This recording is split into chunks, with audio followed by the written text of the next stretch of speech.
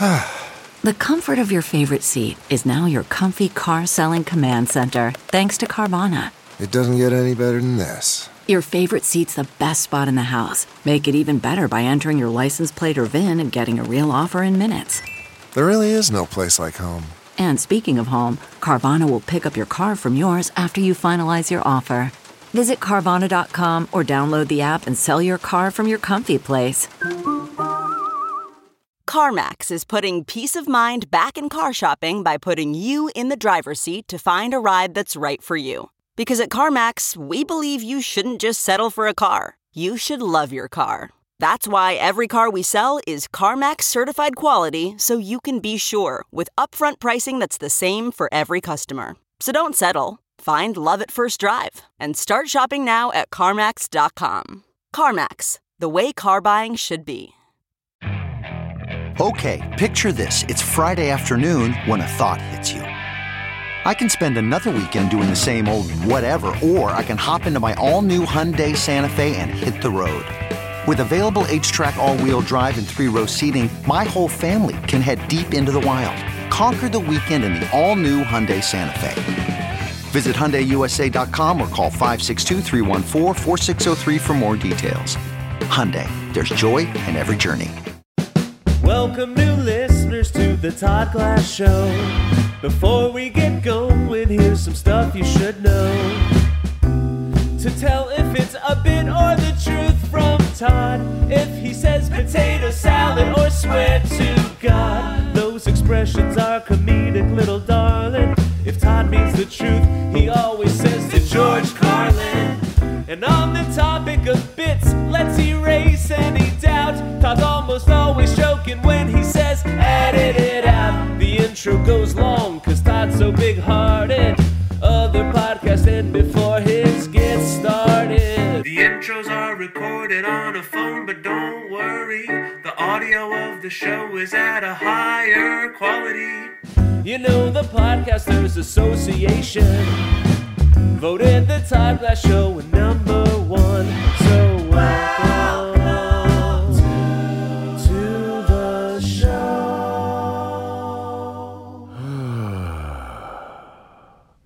I think I'm going out of my mind over you, day and night, night and day. Well, tonight, it's 2019, and it is March 29th. Last night was my first night at Helium Comedy Club in St. Louis.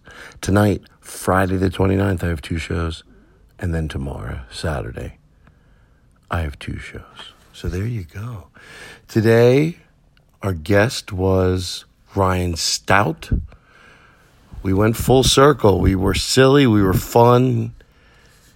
He was excitable. He was everything you could want.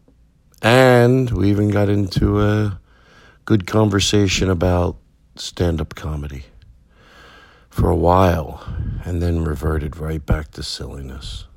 What more do you want? People, what more do you want? Also, you can go listen to Ryan. He has a CD called Man in the Suit. Man in the Suit. Appropriately named. Ryan Stout, the Man in the Suit. Go find it. It's available wherever you can find things. Follow him on Twitter. Okay? There you go. And then don't forget Andy Frasco in Los Angeles for Los Angeles. He's coming back to the studio. But then April 4th,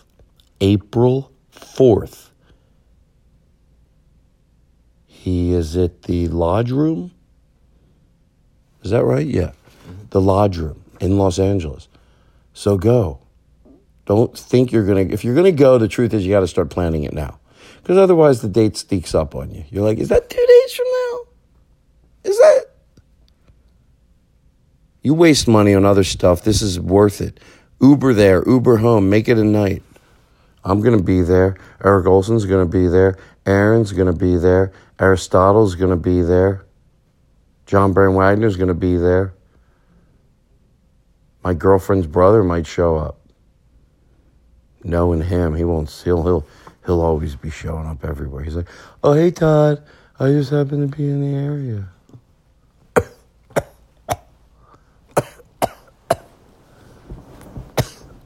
That's what he does now. He shows up.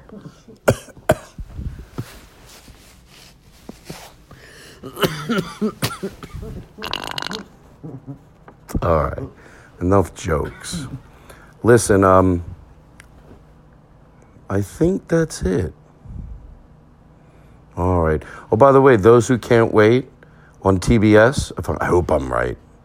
TBS, my episode airs. I did it. It was like over a year ago, but it finally airs, April 1st. To George Carlin, no joke. April 1st. So check it out. Tweeted it. Tweet. You're not going to do anything. I'm always asking you to do stuff. You've done enough. All right. God bless Starburns. It's my new... They're the Lord to me. That's who I answer to now when it comes to my podcast. All right, that's it. Enjoy the show. Oh, by the way, Aaron Simon did such a killer job at taking the Frasco and the UN footage from back December 16th, my birthday, turning into a 30-minute, and it really did a nice job. And I think in about a week and a half, max, we're going to put it out there. But it really, it's just awesome. I want to do other things with music in the barn because it was a lot of fun. Okay, I'm talking. Thank you. You're beautiful. I heard they might send a man back to the moon. Ooh. All right. You're beautiful. You fucking beautiful piece of person, you. Rolling the show, Aristotle. It's a good show.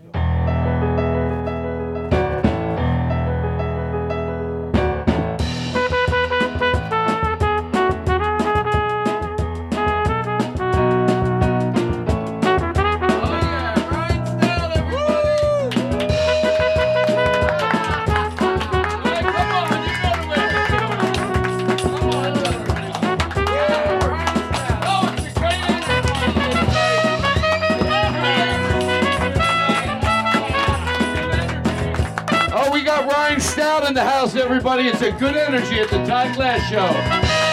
That's right, live from the barn. Wow, I feel it. I feel it. I feel it. Come on, look at it. This is a great palpability in the air. That's a word. Wow.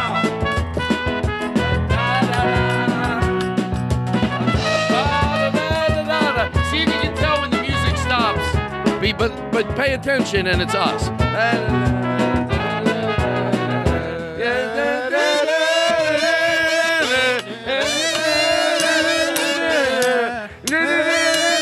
Tell us when it. Tell us. Okay. When's it gonna stop? When is it? Right, it was us. Like, oh yeah, we see the whole time. We got you good. We got you, man.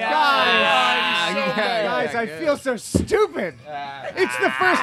This is my first like 30 seconds on the show. I feel like an idiot. The look. I like the look in your face. I'm like, wait, did you switch yet? Wait, where is it? I don't hear. You guys are still playing instruments. I swore. Oh, I'm going to go nice and slow. Wow, look at us. We go all the way from that. I got my headsets on. Big. We tried to do it up big because, Ryan has not been to the studio ever. He's been to the old studio. And here we are. It's thundering out. I love when it thunders. It just makes us seem deeper into the night. Like, doesn't it seem like it's like 3 in the morning. I heard the bridge went out, and we're not going to get out of here. Bridge went out. They're down there with them. Get the barn doors let down. Save the horses. Ryan, Yes. so we're happy to have you here. I'm happy to be here. Do we I have a like little- that we had a lot of energy, and now it's back down. Oh, I always say I No, it's can't. down. I Oh, we like could go back up. Ready?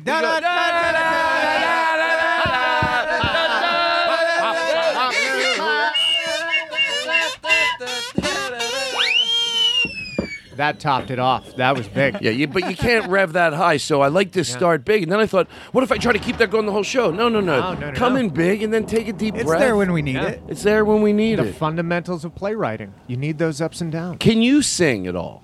I had to take a class in college, Mm-hmm. and I went into the class going, good luck with this, because I can't sing. And the woman teaching the course was like, oh, that's a nice attitude, because everybody who walks through the door wants to impress me with how great a singer they are. She said, this will be fun for me. And I was like, yeah, good luck. By the end of the semester, they invited me to be a voice major.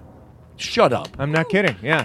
They were like, oh, you should actually devote your life to this and practice more. And To George Carlin. To George Carlin. Oh, okay. And I actually said, I was like, I'm going to go to San Francisco and be a comedian. So thank you. Well, But you no, know I'm what? gonna- That's I'm gonna leave. better.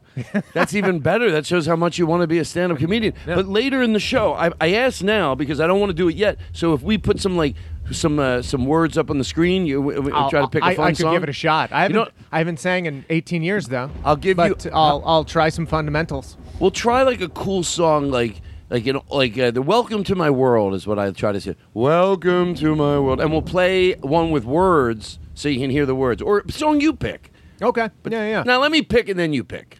Could you do something in the Sinatra range? Oh, sure, Could- that would could be. we do that? Would you be happy with that? I'd be okay trying to do that. Oh, so like My Way would be too big, or how about maybe? I could do a few bars in my way. You want me like to do the- the whole song? I like. Do we have the rights? Oh no. Did you guys get the rights for it? Well, if we're Get the lawyer out of the closet and see if we have the rights. he's in there with his girlfriend. Oh. Yeah, he's really. So okay, Ryan. Todd was going to take singing lessons, and then he asked the This is a true story. instructor. He said, "Now, what are some of the tricks we're going to learn?" And she goes, "Oh no, there's no tricks. You just have to practice." And so he canceled. Yeah. I got nervous. She was so sweet. She might still listen to the show, and I said, "So like, just can you be honest? Like, I don't have to go like la la la la la." And she goes, "There is some of that." And I got, and I didn't say, "Well, then I'm definitely not going." But I knew deep down, I go, "Okay, this is not going to happen." I thought it was going to be like, not tricks, but like, yeah, maybe tricks. Like I learned from watching old crooners some tricks. Like when they're having a hard time hitting the note, look, they can still belt it out, but they'll go. Now I'm not going to sound good right now, but I'm just like it's a trick, and they'll go my way, my way, and then the band stops again because they have to get the note up, and they can do it in increments. And if the band's that type of trick, Sure. or like or they talk it. Well, and there are tricks too, because you can kind of fudge the vowel sounds a little bit. Like instead of instead of doing that, you do my. Like you go up into it. Yeah. I think I know what you mean. And also, do you think I have a good voice? Is that what you're saying? I'm telling and I don't you, want it's you to lie to amazing. me. Hold on. Okay. Don't lie to me. He's saying you could have been a voice major. Do you really think that I could sing professionally? And you have a good ear. You. I think whoever told you there's no tricks lied to you. Wow. And then you just learned 2-3 of the tricks. I think you could be doing Broadway, Todd. I think the question is, did you know that Todd doesn't make as money singing? I'm like Leno. Leno makes most of his money doing. I always assume you had a little something on the side making Most money of my money I singing, make singing. But Most of my money. Okay. Do we That's need to interesting. everybody got introduced outside. So just for the people listening at home, Eric Olson, of course, is to my right. Ryan Stout is across from me. Do we have a little? Ryan. Stout. Ryan. Stout. Can I get some reverb? Stout. We know it, guys, right? Stout. Ryan. Ryan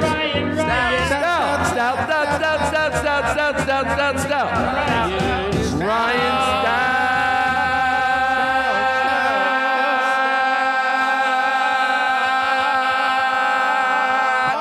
My way.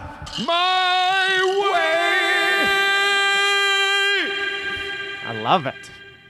And you guys spelled it right, too, which I'm really touched by. Thank you. Yeah. I was cheating over on the board. Look how nice it looks up on... I love it. There is something romantic. You know what's killing me, though, when you guys do the thunder?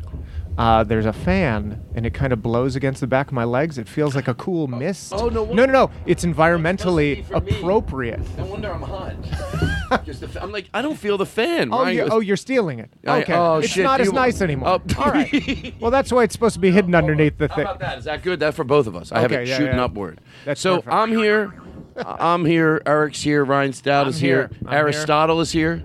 And then John Brian Wagner and Vinny. That's a good group. Vinny. So real quick, and then we'll move on to this. So I don't got a lot today. I found out if you could sing, and I put it down on what to do tonight. Oh, and by the way, everybody, I'll say this right now so I don't forget. I'm going to be at the St. Louis Helium. Now, what's Friday's date today?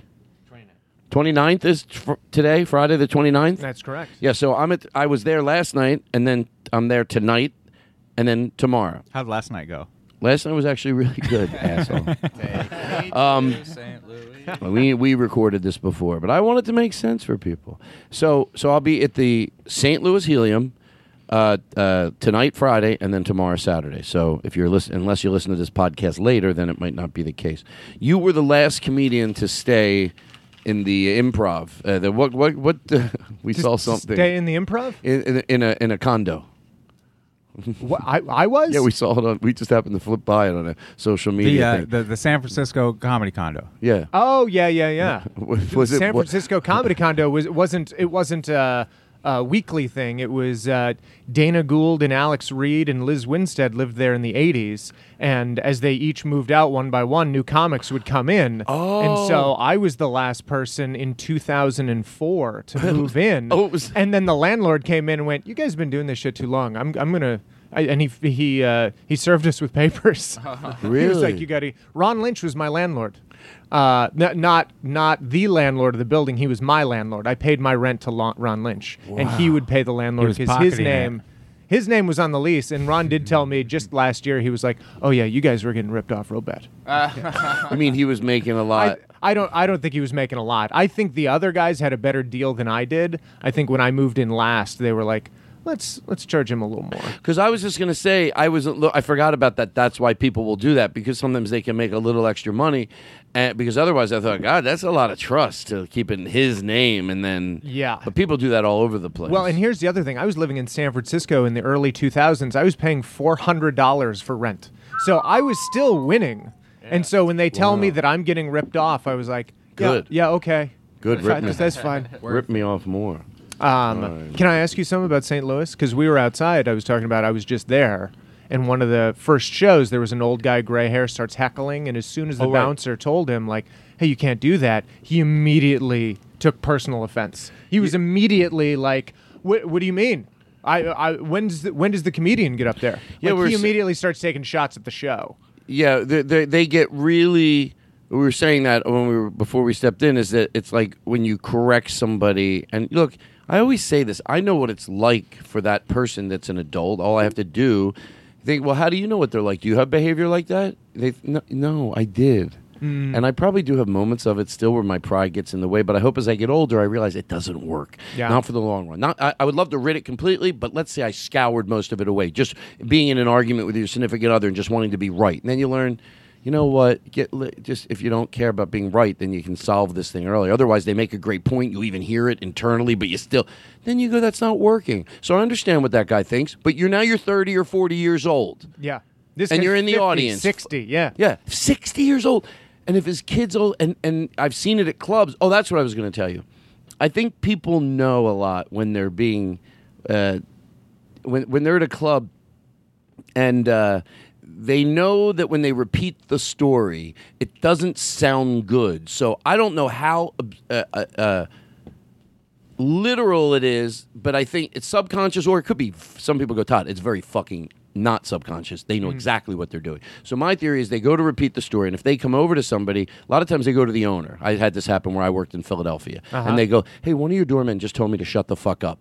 Right. No. They rewrite the No, narrative. they didn't. They rewrite the so that narrative. they're the victim all of a sudden Right. in the scenario where they were being... Right, because I think they know. They Incorrect. might have felt like it, but... Oh, that's what it is. And yeah. Steve Young said once, he goes, this is the owner of the club, he goes, listen, I have people that work here. They all make mistakes. So if you come to me with a mistake they made that's reasonable, Sure. I got your back. I got your Yeah. back, especially if you have a problem with one of my employees and you're halfway, what did he say, level-headed person? I've heard it before, and I'm glad to know it. Yeah. But if you want to come to me and tell me one of my doormen told you to shut the fuck up, I'm done with you, because that never happens. That not is a line they would cross. Right. And the guy wouldn't. The guy went, he told me, because he's going to double down. Of He course. told me to shut the fuck up. Because what he's saying, no, he's not allowed to tell you to shut the fuck up. But so they just doubled down, and the Yeah. owner walked away. He goes, no. And I get it. He goes, I am not, this will be proof that I'm okay to enter a discussion with someone that is absolutely fine line, because I am 100% sure that my doorman did not tell you to shut the fuck up. Yeah. If you said he had tone in his voice,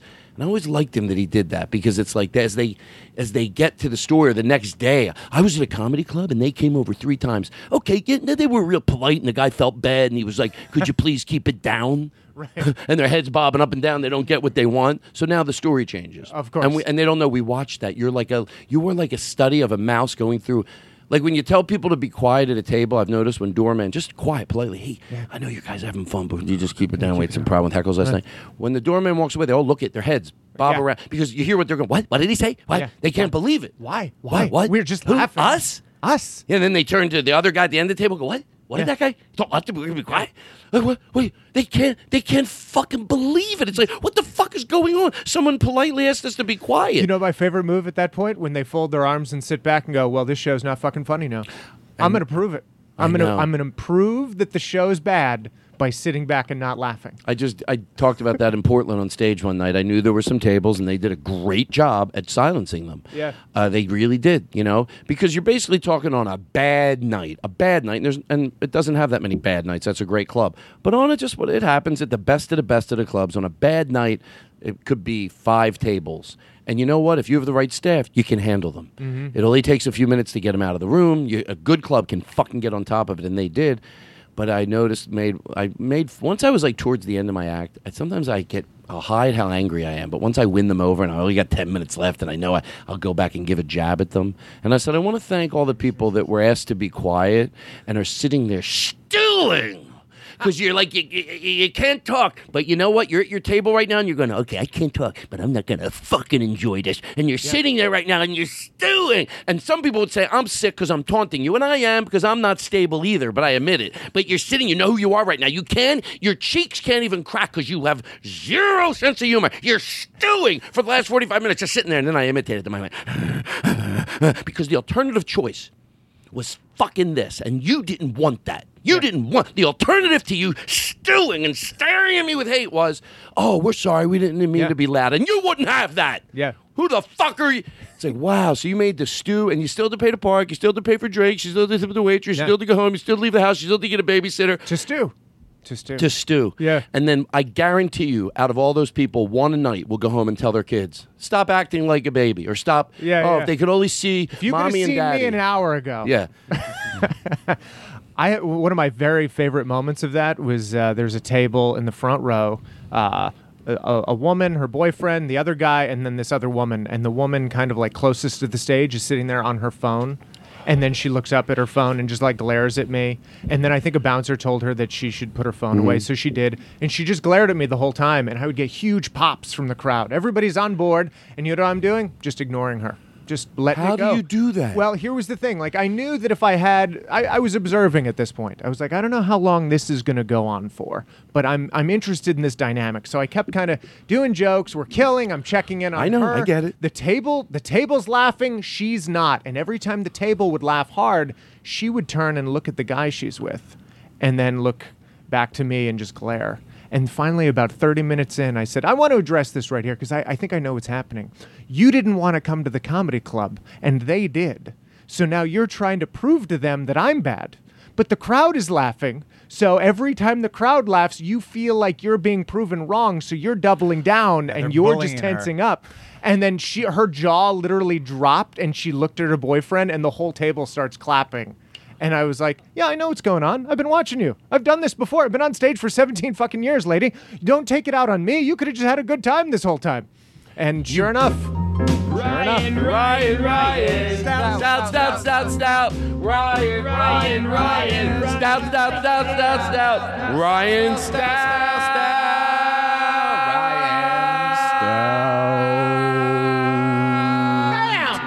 At any point, did you notice we had turned the music off? Did you notice? I was listening for it this time, Ryan, guys. you said that so beautifully because it's in the area what I was just saying, but like the distinction of because that's why whenever I deal with someone who's, we call them hecklers, but I love a comedian a few months ago goes, it's not really hecklers ever. It's loud talking. It's what you just said. Yeah. Energy is important. And when you have like that in the first show, and I'm going to ask you a question. I really want to learn. I got to have an epiphany about this and get past this. Okay. And I'll tell you why in a second. But that it's because, after you yell at somebody or you deal with someone in the audience, you want to do well because otherwise, if you don't do well, they win. They're like, see, this guy sucks. So after I deal with someone, that's when I have no shame. I won't do jokes I don't like. But while I'm trying to work on some new stuff, I will go to 15 minutes of stuff from the Netflix special that fucking is ironclad to get that crowd, to make that person not be able to sit there. Because if you're bombing and you just tell someone to go shut the fuck up, then, they're loving it. Yeah. But you don't want to. So you're right. They're sitting have to there. kill first. And they're thinking, oh, yeah, every time they left, now they're mad because they can't say it even. That makes it worse, man. When you have emotion and you're not allowed to share it, you can't even turn to your friend, of course, and go, well, I know this is stupid, but I want him to bomb and he's doing good. It's eating my guts up right now. You see, but that's what's basically happening. Yeah.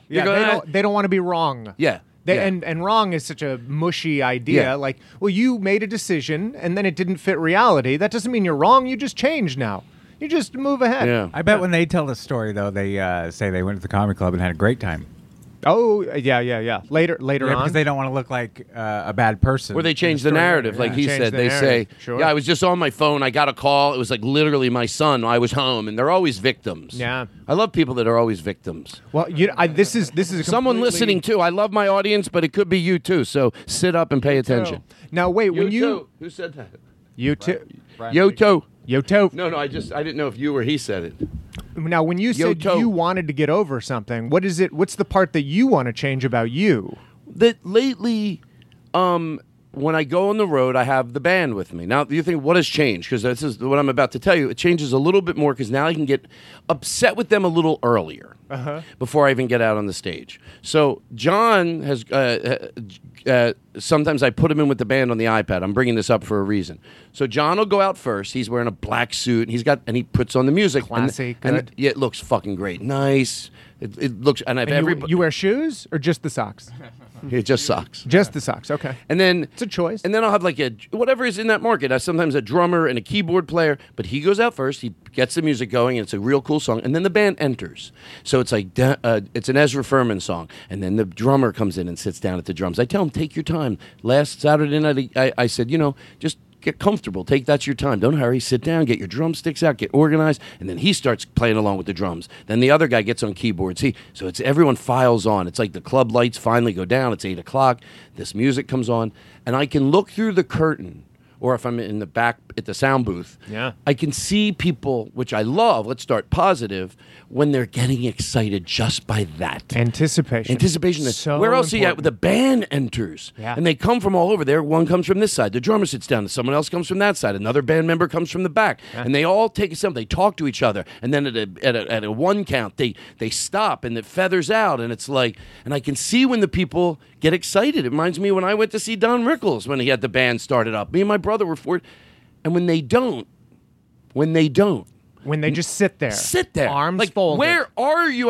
I know I don't want to get mad at you. So look, the thing is, I want to spend some time making fun of it, but then I got to come up with an answer. Right. Now, if it's not that, because I can't always tell, and I'm like, that I usually can get past, because, I get it. But it's exciting. I looked for a few tables at ARF. The 30% of the audience, you can tell. I can tell when people are like that. It's fun, because... Mm-hmm.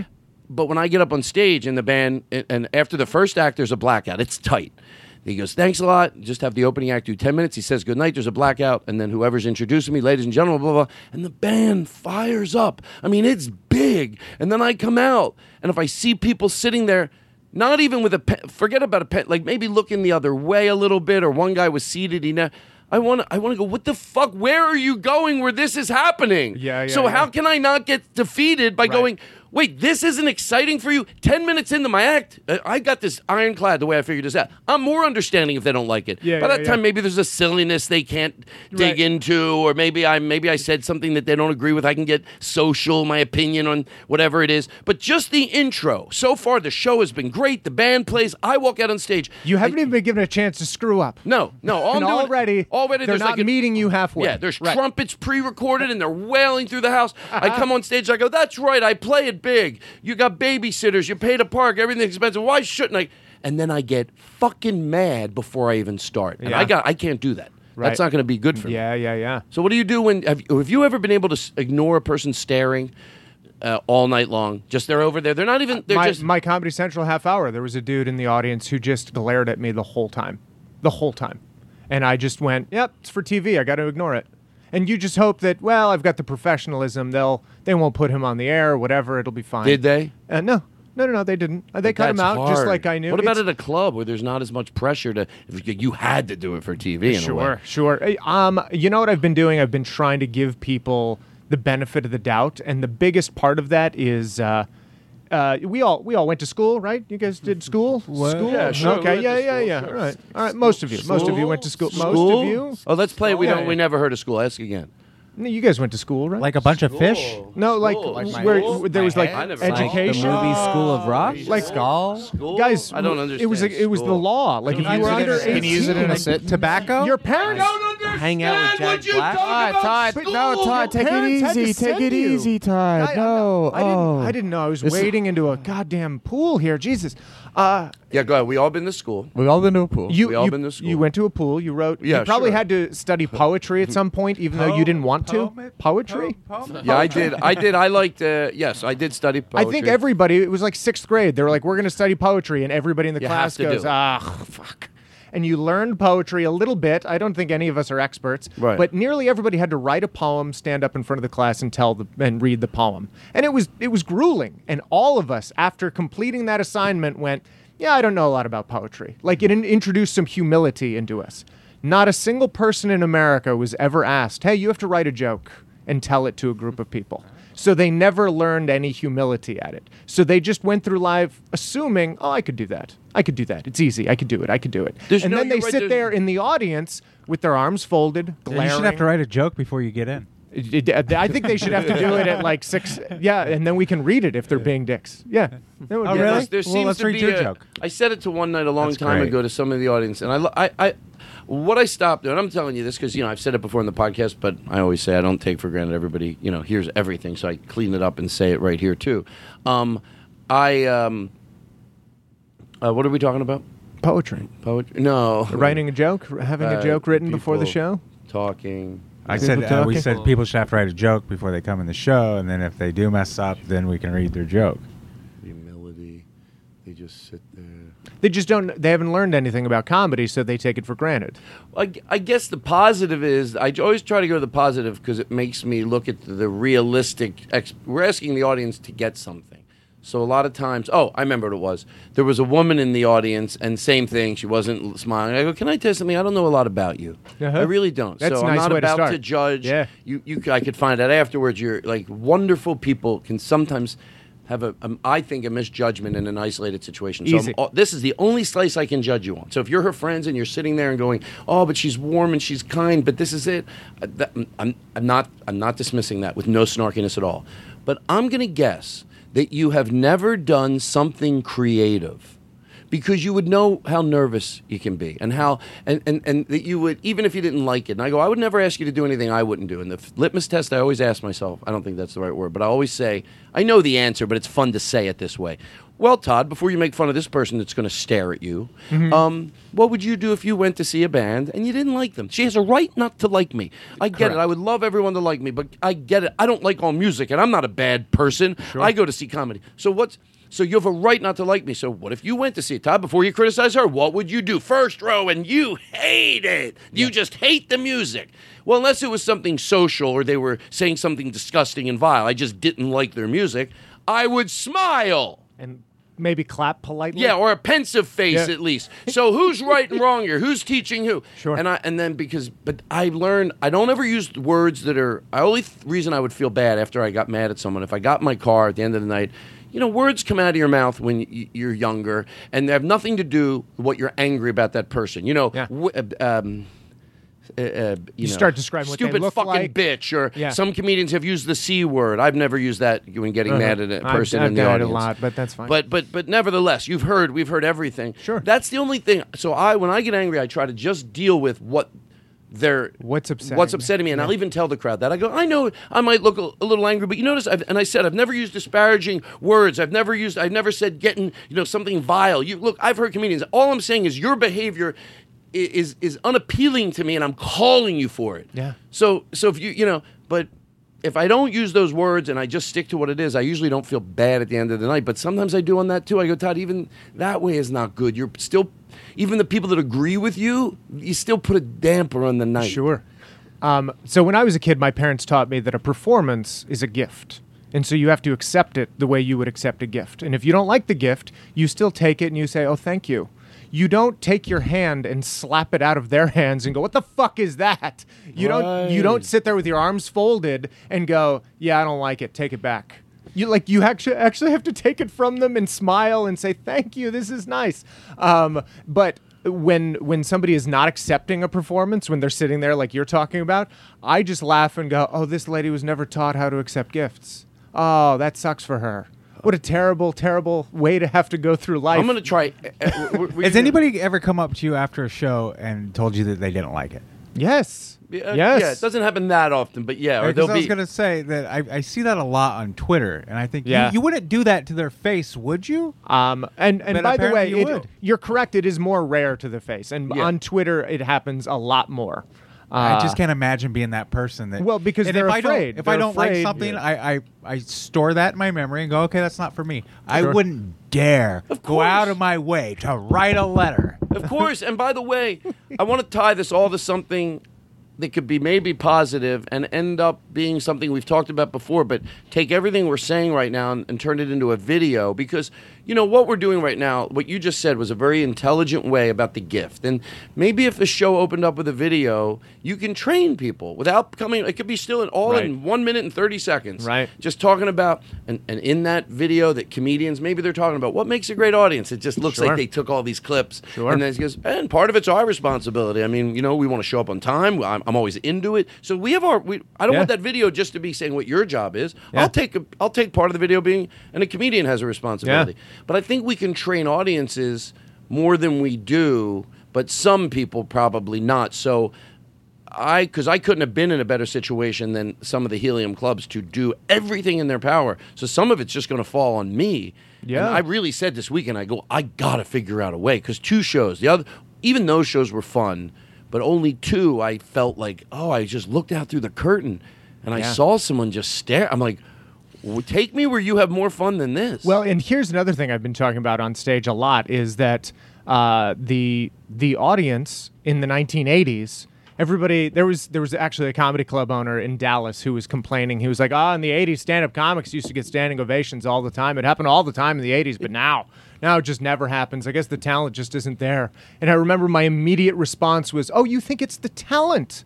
It couldn't possibly have been the coked-up audiences of the 1980s. There's no way they were blown out of their mind on stimulants and quick to their feet at the end of the show and eager to smile from ear to ear while slapping their hands. It couldn't possibly be that in 2019 we're in the middle of an opioid epidemic and audiences all over have to take pills and then put booze, a downer, on top of their depressants, creating an exponential numbing effect. And at the end of the night, they have a difficult time peeling themselves from their chairs and rising to their jello-y kneecaps while their basset hound faces hang from their skulls as they try to give a little bit of energy to the goddamn show because they've never been taught how to be a fucking audience before. Good night, everybody. Good night, everybody. We're back on track. Yeah. Thank you. His name is Ryan Stout. Thank you, everybody. God bless America. And me. God bless the land.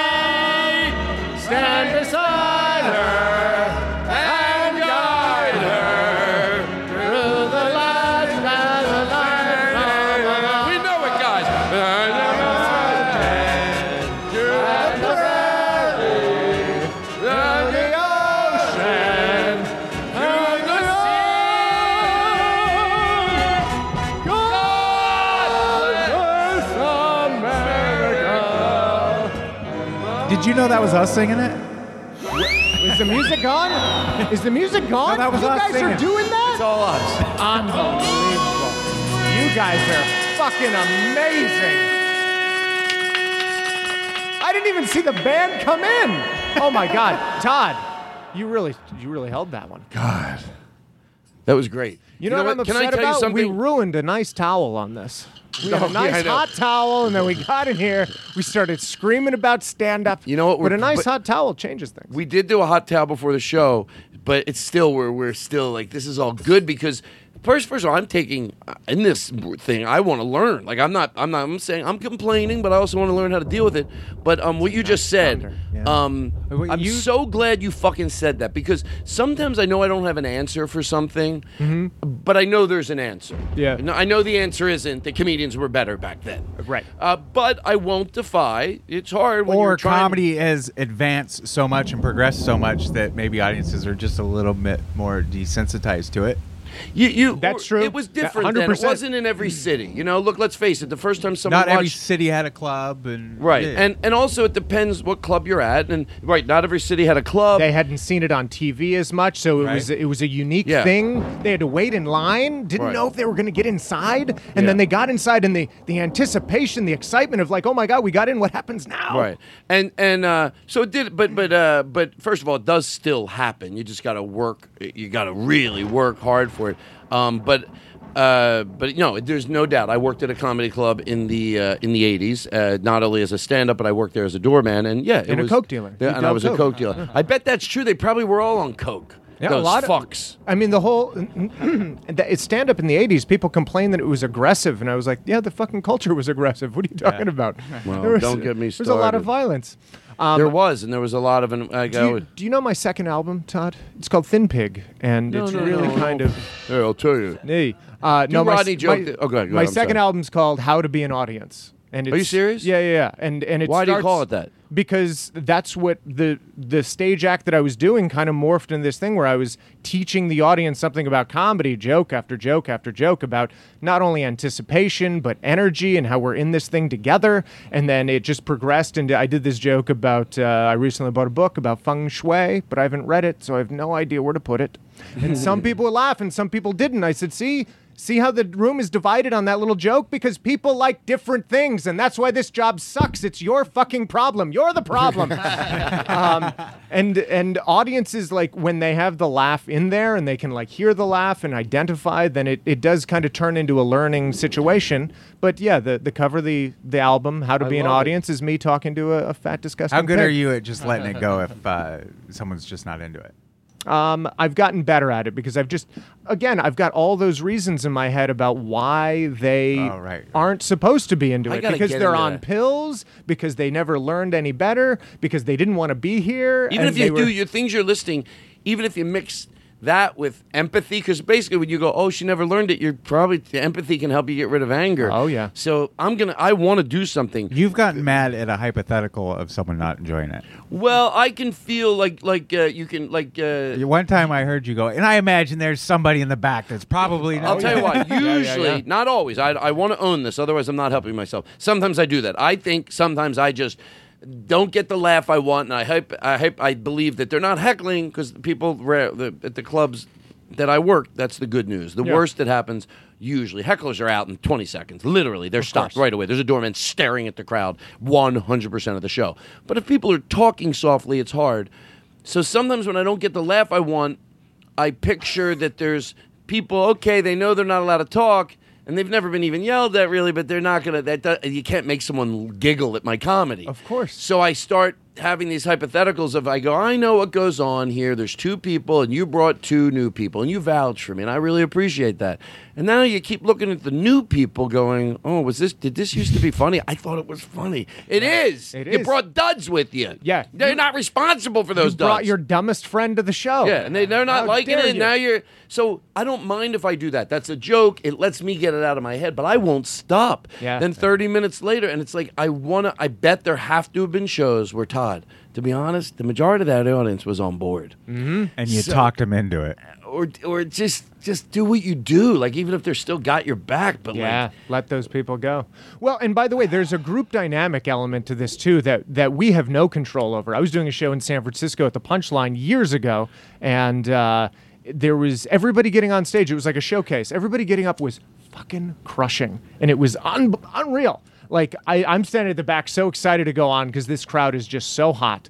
And sure enough, after like 5-6 comics, this one person gets on stage and this comic's doing jokes. One lady at the back goes, "Oh," after a punchline. And then he goes to the next punchline and she goes, "Oh." And then she just keeps doing it. She just, for whatever reason, took offense to everything. What club is this? This is the Punchline in San Francisco. And it's kind of a smaller room. So the more she's offended, the crowd starts to get quiet, and the crowd starts to anticipate that she's going to be moany. And you know what? That comic didn't end up doing that well. Says goodnight, gets off stage, but now the energy of the room is completely changed because of one lady going, "Oh, It puts a weird tension in the room. And then all these people who were having a great time literally stopped having a great time. Well, that's why, Jared, you've been to Acme, a comedy addict in Bloomington. I've been there. Yeah, it was a long time ago that I was there. He trains those audiences. I always like to say, of course, no heckling. We don't even have to discuss that. It's off the table. That doesn't happen. If it happens, he'll jump across a table to strangle them. He would strangle them to death. But so heckling, forget about it. But when it comes to talking at the tables, if 10's the strictest you can be, he's a 10. Mm-hmm. Therefore, cultivating these brilliant audiences. So, I always think, like, that's really what I want. You still have to work for them. He can't make them fake laugh. Sure. But he can make them pay attention that if you have something to offer, you can give your true self and be exactly who you are at that club, because it just brings the best out of you. It's the only club where I'm thinking the crowds are so good. I'm not nervous about audiences. I'm more nervous I'll like them. I'm not worried they'll like me. Sure. You change at one point in your career. Yeah. I hope they like me, too. I hope I like you. Yeah. Except that the best of, like, back in the day at the M Bar or the UCB or Largo or Jared's Club, the Comedy Addict. I do, because he's cultivated these great audiences. I'm like, I want to do well, because I hope they like me. I want their respect, because they have their great, Mm-hmm. But anyway, I guess, and plus, if you like the audience and they like you, then you can kind of like take flight almost. You can like be who you can you are. really take off and do well and feel good and try things you never Mm-hmm. tried before. Like, it's such a loose, supportive environment. If you feel like you're trying to win them over the whole time, It's and there's people exhausting. just sitting there not giving any energy, and you're like, okay, well, now this isn't fun for me. Now I'm working for you, and I don't even like you. Because you're not giving anything to this. I figured something out, and I hope someone does hear this. It has to do with, I'm trying to be positive about this, and then we're gonna talk about Jerry Seinfeld. So we'll talk about this first. Is that we're talking about cultivating audiences, and it can be done. And there's like places like the Vermont Comedy Club and very respected clubs, and and a lot of the Heliums, and it's just what you want to cultivate. And I have a theory that, look, I get it. I don't want to make it sound like you're not trying to put 10,000 people in a room. You're not trying to put 5,000. You're not trying to put 1,000. You're not trying to put 500. I get it. Even if you have a club that holds 200, that's hard to get 5 nights a week, 200. Mm-hmm. But it's doable. Mm-hmm. And so I changed my motto when someone says, hey, I want to open up a club in this small market, and it has to do with Jared at the Comedy Addict. He was able to stay there and ride it out. A lot of people couldn't have weathered the storm. It didn't happen overnight. No. So I get it. So when people say, how much money does it cost me to open up a comedy club? Now, I changed what I say, because then I feel like I can say it with quite certainty. I say, look, as far as what it costs, if you're going into an existing room, if you're building from the ground up, that's out of my element. But if you're seeing a place, hey, they have that room up there. We could go put 20,000 into that room, some new tables, new chairs. You show up to this. A lot of times it's a bar or a restaurant. Mm-hmm. Some of these piggyback clubs have been there for literally 35 years. Right. And a hotel, and they don't all have to be bad. I say if it's like that, you have a restaurant and they have a room upstairs, they can do without it. They don't even rent it out half the time. Because if it's packed every night, what are you going to put in front of them? But sure. You go to a place like that, and I'll tell them it's going to be, I used to say, it could be 20,000, which is really nothing when you think of opening up a business. A business is expensive. And by the way, can I just throw this number out there? Because I was talking to somebody about opening like in a mall. a lot of times a club will open in a mall Yeah. because the build out of a club costs $1 million. And then the mall says, hey, if you open your club here and bring in A-list talent, we'll pay $750,000 of it. You can just pay $250,000, and then we've got a deal going. That's funny because I didn't think, like, when the Brea Improv, and we'll get back to this, when the Brea Improv. So when you open up a club from the ground up like the Improv, that's a lot of advice that I don't know, because you really have to know about. Yeah. But I'm talking about more of like these clubs that are piggyback. But in Brea, when the Improv closed, they, like, the city of Brea offered them they're some closed? deal. No, Oh they're my open. God, I have a booking. Oh. But when they were thinking about closing, and they did eventually move locations. When they moved locations, or before they knew they were going to, Brea offered them some good deal. The literally city of Brea, because of just their name getting mentioned on late night shows. Hey, this week at the Brea Improv. This week at the Brea Improv. 20 times a year. So it's all valued in to put.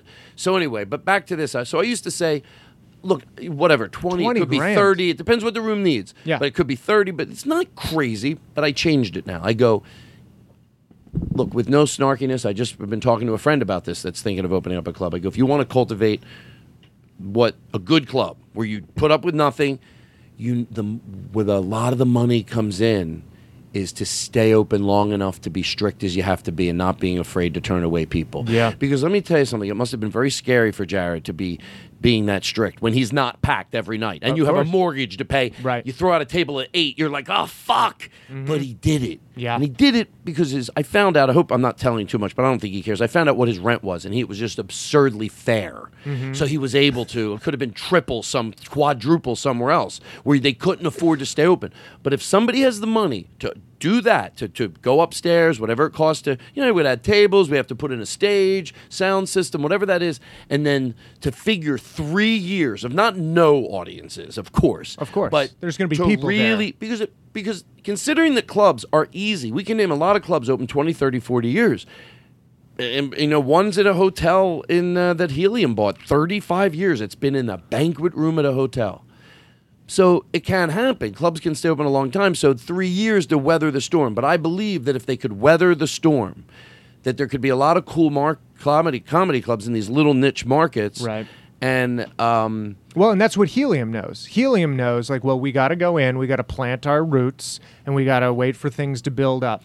You're and right. Then, They've and then had we the- can, that's a good they've got a point. board of directors looking, 4, 5, 6 years into the future, as opposed to going, next week's looking light. I hate you those just hit clubs. the nail right on the head. Those That's why clubs, Helium yeah. was able to do it I too. think that's why because- Seattle doesn't really have a great club, because They're going week to week. Yeah, nobody's going in with that idea of we really need to cultivate an audience in this market, Right. And we got to put in the time. And it's not bullshit. Look, it sounds absurd. Look, I went out of my way to go. I get it. To get even 150 people 5 times a week, it's not easy. But also, let's go. It's still 150 people. It's doable. It's not like you're going, a room holds 500. Last night I had 100 people.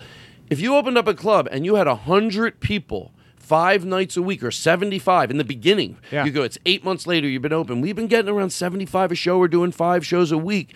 That's good. Yeah. So that I believe that if I was going to invest in clubs, and then I would go around to these little markets where they have these great managers and they don't even know it. Oh, they think, he's a good manager or she's a good manager, but they don't know, no. And bring them into these and give them 20% of and stay there and make this club yours. I think, and then I train them like that I think that it makes me feel good, even though with all the complaining, we're still at a great time for clubs with, like, some of these cool clubs like Comedy on State that prove that it's not, I think with some comedy clubs, they're better now than they've ever been. Well, like Acme in Minneapolis, I actually watched one of the managers, somebody was complaining, and they were being over the top, they were being absurd, and they were saying, you know what, I'm never coming here again.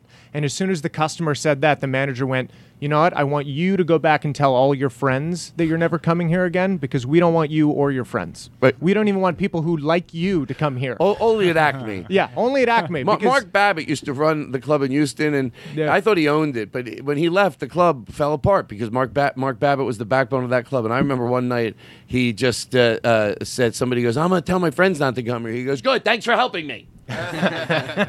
You're so angry. God, of course I want you to do. So you're mad at me. I'm kicking you out of my club, and I'm going to spread the word that you better not talk at that comedy club. Which is the second half of the game. You want to bring in people that you like and trust to sit in the seat and be an audience, but you have to keep other people away. You have to keep drunks away. You have to keep disrespectful people away. You have to keep dumb people away. Who you're nurturing. Yeah.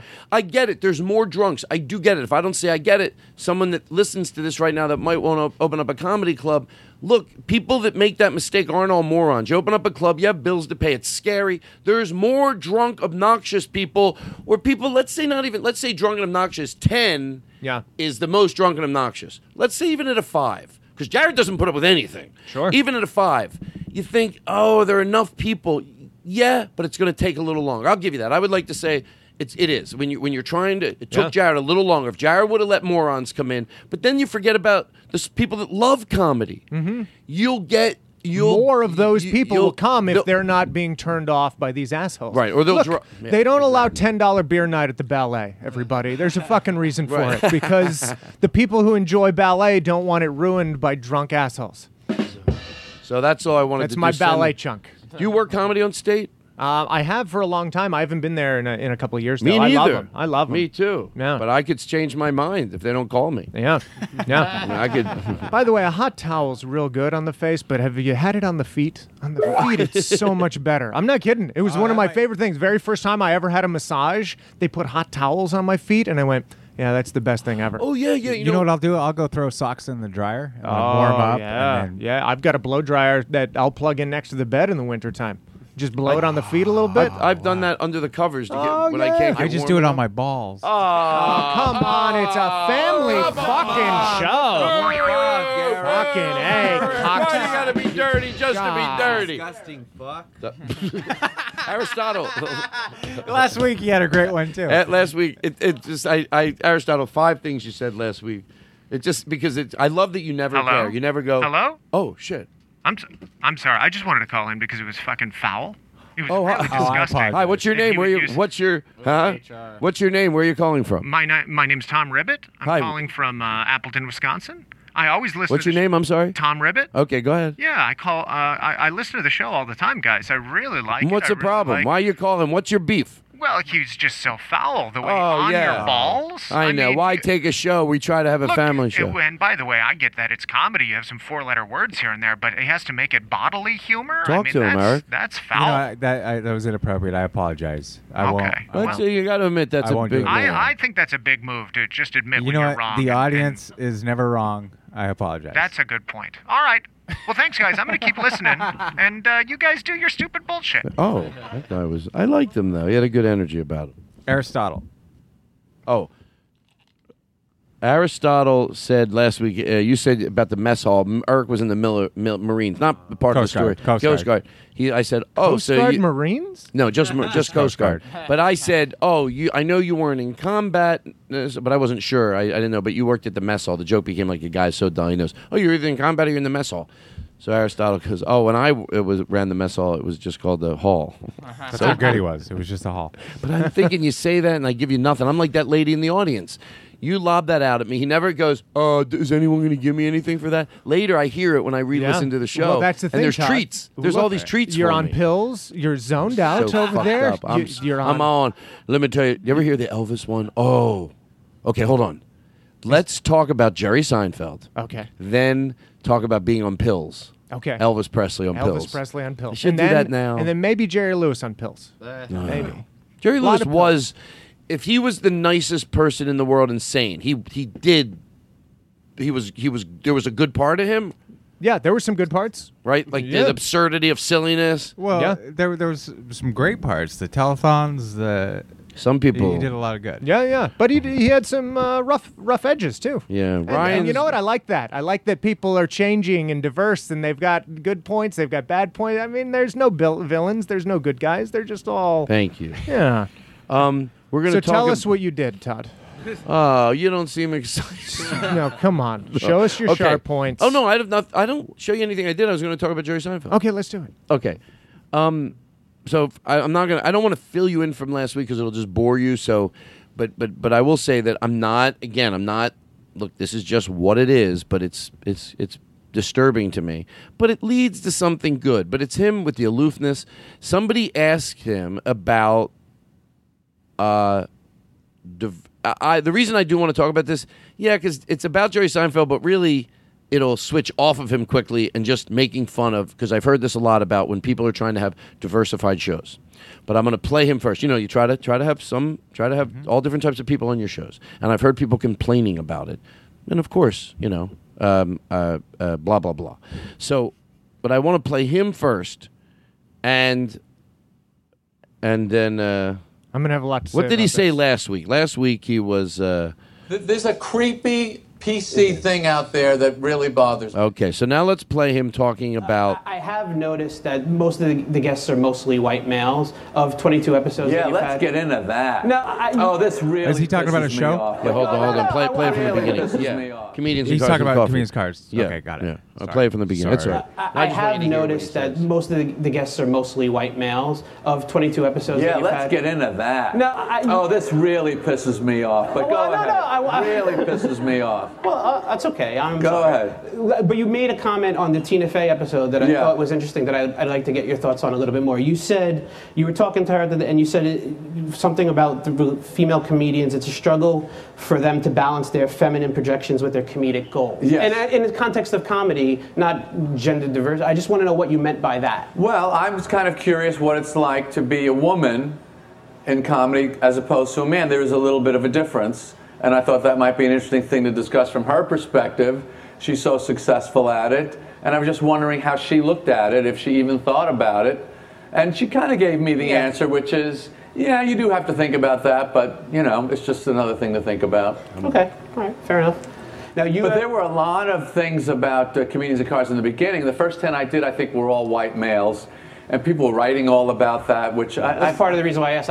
People had tweeted at me when I said I'm interviewing with Jerry Seinfeld. I said, okay, ask him about their gender diversity on the show. Yeah, I mean, people think it's the census or something. I mean, this has got to represent the actual pie chart of America. Who cares?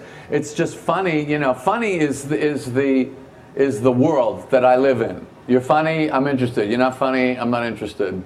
Okay. And I have no interest in gender or race or anything like that, but everyone else is kind of with their little calculating, is this the exact right mix?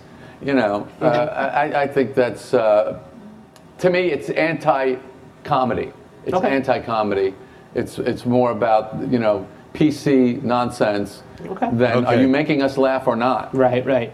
Now, of course, my opinion on this, I think, is that, once again, and I'm going to learn to say this right if I'm not saying it right, I get problem with most people by mass, not by the individual thing, because you don't have to be okay with everything new. Some new things are not good. But if it's every single new thing, and what I played last week on the show and this week on the show, it starts adding up. Kids don't know what prejudice means. They just say those words. Right. There's a creepy PC thing out there from the guy who says it's always your fault. Notorious over the years. And overwhelmingly, I agree with him. I complimented him last week. I just want to get you up to date. I don't go into this having a problem with Jerry. Sure. I respected the fuck out of him, his love for comedy. Sure. He put a litmus test on Orny Adams. I thought he should have. I know Orny now, and I have affection for him. But back then, Orny, so I'm putting a litmus test on him. I think this is interesting. It's a podcast. I talk about things. Sure. But everything now when they, he was always, it's the audience's responsibility. You're the comedian. It's always the comedian until someone said one of his jokes or they doubted one of his jokes. And now it happens again with, now sure enough again, it's like, about diversity. So I'll talk long and I'll listen long. Because I think the reason I found it interesting, because it does medley right into a community that we are very prominent in, the stand-up and I've heard a lot of comedians, or at least a few that book shows, not all, that book shows that go, I couldn't do it any longer. Now, if you don't have one woman and one man and one transgender, and I feel like you're giving up before you give it a good hoo-ha. Because if the goal of booking a fair and balanced show was that it meant no one would complain, you're fucked. I'll give it to you. There's always going to be somebody, even if you do a great job and you really try at the end of the year, that there's always going to be someone that goes and complain. But that doesn't mean to give up, because there'll be a shit ton of people that if someone goes, hey, blah, blah, blah had a show the last 4 weeks, it was 4 white men every week, 4 white men. Someone will have your back. I'll have your back. If you let me have your back, I'll go, you know what? Look at their roster the whole year. Yeah. And I know a lot of people that promote shows that the word behind their back to be positive is they do a great job. Now, they might not know it, and they might be giving up because they hear complaints still. Yeah. But just because you hear some complaints doesn't mean that if I'm not defending everybody. I'm saying that, by the way, I don't want to make it sound like everyone. I'm making fun of the people that don't give it a fair shot, that just go, yeah, no matter what you do. No, yeah, there will be some people that complain, but it is absolutely essential to have a fair and balanced show. Give it a shot. It doesn't mean, even though you'd like to say that if 1 week there aren't, if 1 week, whatever it is, you just want to book funny people, and there doesn't have to be a funny black person you know, or a funny gay person you know, or a funny woman that you show, don't worry. Yes, someone might say something, but from afar, other people will go, you know what? They do a pretty fucking good job. Right. The people that are getting shit, it's not that. It's usually because you don't even try at all. And to throw in the towel and say, oh, I don't know. So he could have been honest. He could have said, you know what? Because on this show, sometimes I think about it. A friend of mine that hires sound people and directors, he goes, someone said to me once, you got to be more diverse. And he goes, I don't know any women tech people. I don't. And then he stopped himself. And I love it because his version of the story went, learn some. It's understandable why he had all white men on the first show. You don't have to paint yourself a monster, but why couldn't he step back and went, but you know what? I try to be aware of it. First of all, if you had the love for comedy that you did years ago and you weren't a little delusional lately, you'd want to know all the other people to give your audience, he goes, it's not a fair, balanced pie chart. No, not a pie chart that every week means one man, one woman, one black, one gay, one man, one woman, one black, gay, one transgender, one woman, one black. No, it doesn't have to be that much of a chart, but it can't be. But the other extreme is, which should sound silly to go, and I know you didn't do this, Jerry, but if it was every fucking guy was a white guy, but you did do that. And that's so what you did that. I'm pointing it out, but you just be aware of it. Yeah. Just to go, you know what? But at the end of the day, I'll give it a shot. But no one knows what PC is. The reason that I'm asking to just be aware of this is because of PC, and it's PC, and it's PC. No. I think Jerry's problem is he has like an old school conservative mentality of how the world works. And I don't think we're going to shake him of that.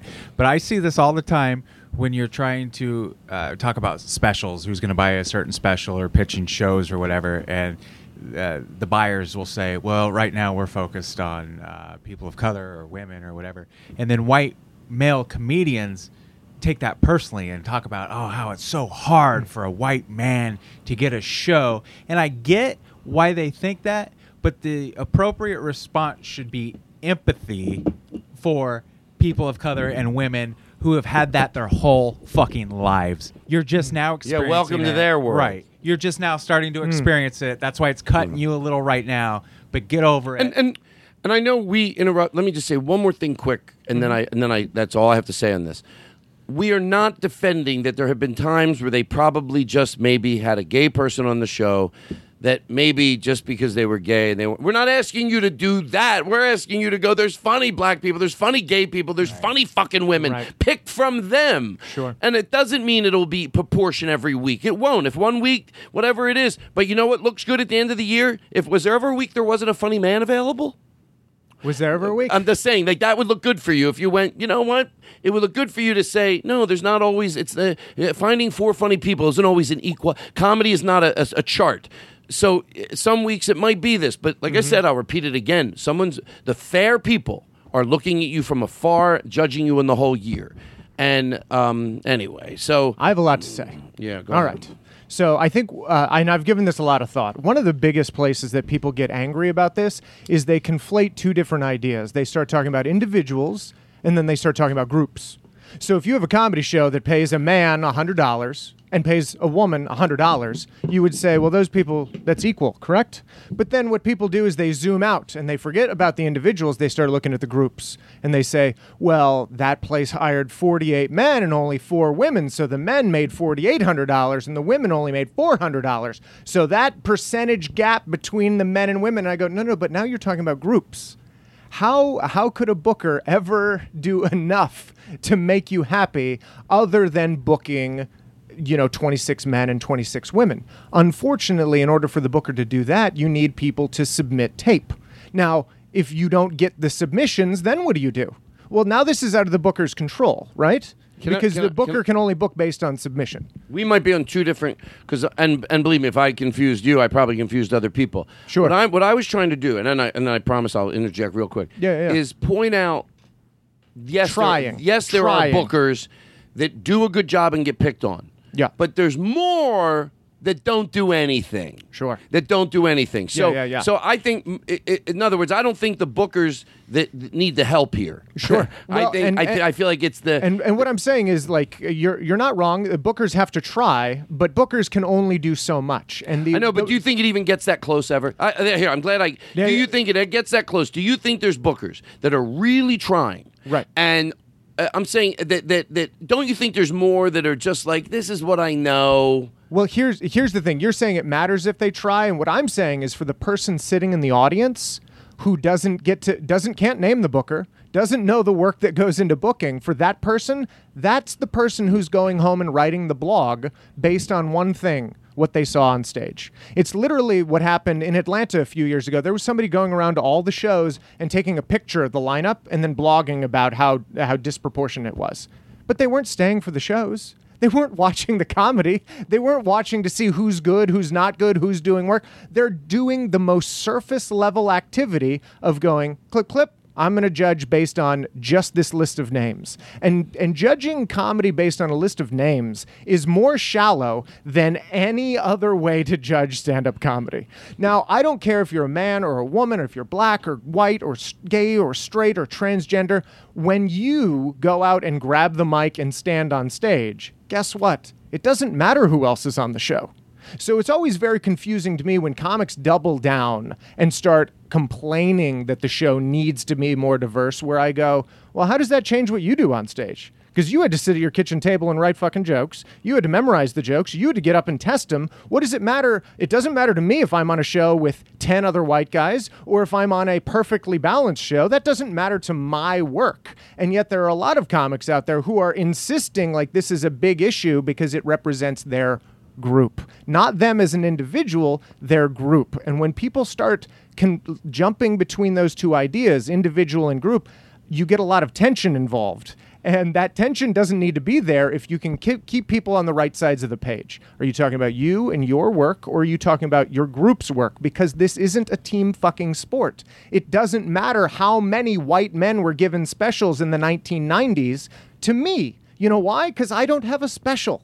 So you could tell me all day long how it was more fair for white men in the 90s. That's not changing my bank account. It's not changing how much I get on television. It's not changing anything for me. And you might not believe this. I got into comedy for me. I got in it because I was curious about writing jokes and telling jokes to strangers. So I want my chance to go out and do that. And when somebody says, you don't get your chance because of a whole bunch of people like you, I go, no, don't conflate me with my group. That's not very nice. And by the way, I don't think anybody should be conflated with their group. I go to stand-up comedy shows just to see individuals be funny. Yeah, but comedy is a community. Comedy... Yeah, and by the way, like this a self-policing community, and so if we see individuals or groups not getting a fair shake, then I think it's up to everybody. Well, and by the way, there's a fucked up idea of fair shake here too, and this happens with feminism a lot if you've read up on feminist literature, because there are a group of feminists who will point to the top and they'll say, look at all these male politicians, look at all these male doctors, look at all these male lawyers. It's not fair, it should be 50-50. And there is another group of feminists who say, well, you can't do that. You can't just point to the top and say it needs to be 50-50. I think when at the bottom, it's not 50-50. I think I can interject. I think, because obviously, and by the way, it's all good. Like, we're on different pages. You know, like, I think one side needs the help, and that's okay, you know. Sure. But I think it's better to say that now. I'll tell you why. What if you didn't think we were, and then we need to stop talking anymore and clarify why I think we are? Yeah. Okay, yeah. So I think it's a good thing if we're going to at least have a clean discussion on something that is important. And we got nothing but time. Sure. Sometimes you put it off on a show like this, especially when it's silly. But so what? You know what? In 2 minutes from now, we'll be making bell sounds and we'll be being silly. So, but I guess what I'm saying is I really don't defy that it can be done wrong and right. And it can be done wrong and right. Of course, I'm not defending when they would go. Like, that's why I'm saying judge on the year, because if that person wants to book a funny show, that week, he might have only known 4 funny men. But what I'm saying is, just because you do it doesn't mean you're not doing a good job, because people will still complain. I'm saying people will always complain. I'm having the back of the booker for a second, and then I'm not having the back of the booker. Sure. I'm doing it from both perspectives. I'm saying if you're giving up because someone's going to complain all the time, but no, it's hard. But so what I'm saying is, no, if I'd rather it if 1 week there's no, you don't put, you just put funny comes first. Funny comes first. Funny comes first. And that if that means 1 week there's 4 women on the show, or Great. right? But you have to admit that's funny, because it seemed okay, or 4 men on the show, whatever it is. But look at that booking from the whole year. Yeah. And I'm saying more than not, it's people just not even fucking trying at all. And and that's why, because to me that's what's a little frustrating, is that I know what you're talking about, and that's not what I'm. But in all fairness, if I thought everybody was really giving it a good shot, but sometimes I only know, you have to go outside of your comfortability sometimes. You should want to know, because when you have a fair and balanced show, it's not only for the comedians that you're booking, it's the audience that you end up with. Sure. You end up with brilliant audiences. When I look at places like the best comedy clubs, it's so coincidental, or maybe not, to look up on the wall and look, you're always going to see more men than women, because it's 2019. You're always going to see more white men than black people, because it's 2019. Right. But you don't have to necessarily see a lineup from a comedy club from the 80s we don't have to mention that still does the same thing. When you look at these clubs that are cool, you look up on the wall and you see a pretty cool mix of someone doing a decent job. Could it be better? Yeah, but that's a pretty fair mix. And then out of it becomes the most brilliant audiences in the world, because the audience hears a perspective. So it's not only, for the mercy of the comedian, give that person that is not, it's for the better of the show. So and all that, I do understand the other side of it. I really do. If I don't, people think, what am I, a booker or am I a comedian? But I just think the side that needs the help is more to go, right, we all know that happens. People try really hard, and no matter how hard they try, they get teased. Okay, that does happen, and I know it. That's not what you do. Right. And I know too many people, if you give them a bone, they love to hear, yeah, I know, there's nothing you can do. Well, you know what? Maybe you could do a little more. And it doesn't make you a horrible person, but try. Maybe it means if you're leaving a show and you know there's 2 women gone up and you're a booker and you're walking out because you got to meet some people, you go, fuck, I've never seen these 2. I'll stick around and watch them. Right. Just so I can know. And even if they suck and I hate them, that's okay. Maybe I'll end up loving one of them. So if you want it diverse, and I think I hate to throw a bone or a treat to someone that wants to believe, you can't do anything right, because I think you can try. So here's what I was getting at with that is there's absolutely a comedy club right now, and what they do is they look at the people who sign up for open mic, and usually every week about 42 to 43 people show up, and they go, well, we can only put 14 people on because it's a hour and a half show. We can't just drag an audience through, and we have to let our waitstaff go. Yeah. The electricity costs money. So how do I pick 14 out of these 42? And what they do is they put up 80% of the women who sign up. They put up 80% of the people of color who sign up.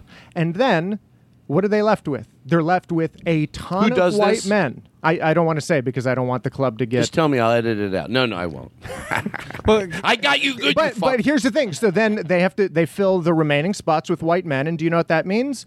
9% of the 19% of the white men get on. Well, this is what they're telling me. You said at the beginning that it shouldn't be equal at top if it's not equal at the bottom, right? No.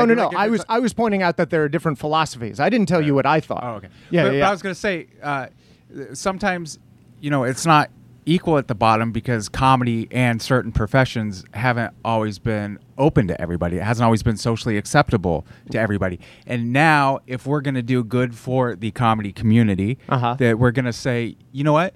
We are going to go out of our way to make an effort to show you a diverse group because we want to make the point that it's 2019 and in the future and for the good of comedy, we want you to see everybody doing it so it's open to everybody. So anybody that's thinking about doing it can show up and feel welcome.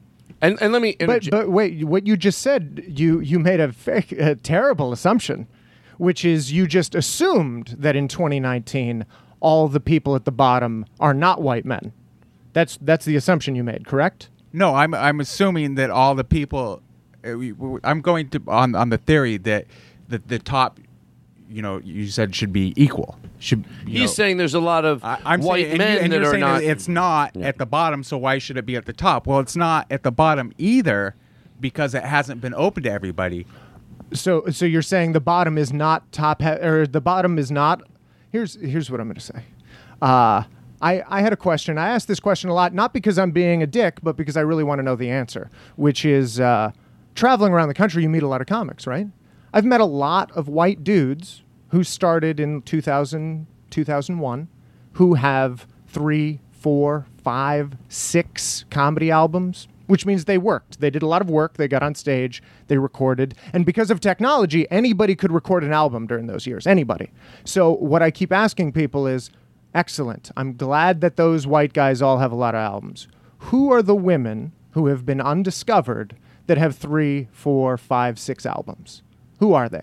Let's not speak in hypotheticals here. Let's actually name names. Because you would admit that if they're out there and they're not discovered, they should be discovered, right? And when people can't give an answer, I go, great, now who are the people of color who have 4, 5, 6 comedy albums? Who are being ignored right now? Who are they? Tell me their names. Who are they? Because they're obviously stuck at the bottom and they need to be bumped up to the top. Can I tell you, full disclosure, here's when I get confused. Okay. I get confused. And it makes so many rights and lefts that I think it can confuse, I'm going to guess, some people listening. So it has nothing to do with, like I already said, you think one side needs help. I think the other side needs help. Like, of course, like, I don't think that doing that means, like, that 80% of there's a right way to do it and there's a wrong way. But like I said again, I don't think I think it's so, and by the way, just my opinion. And by the way, I'm not saying there's a right way and a wrong way. I'm saying there's probably 12 different ways, and we haven't explored all of them. But wouldn't you agree that a booker would, listening to this, think you got their back? And by the way, it doesn't mean you do. I think it might seem like but don't you think a booker would go, yeah, thank you, like, I try. So some guy that really doesn't try. Right. You should absolutely try. The question is, what is the best way to proceed? But I think, of course, and the wrong way to do it, like, it's when you tell me the way that it's being done the wrong way, it's not like I'm going, oh, no one does it that way. No, I get it. You're telling me just a fact. That's the way that club does it.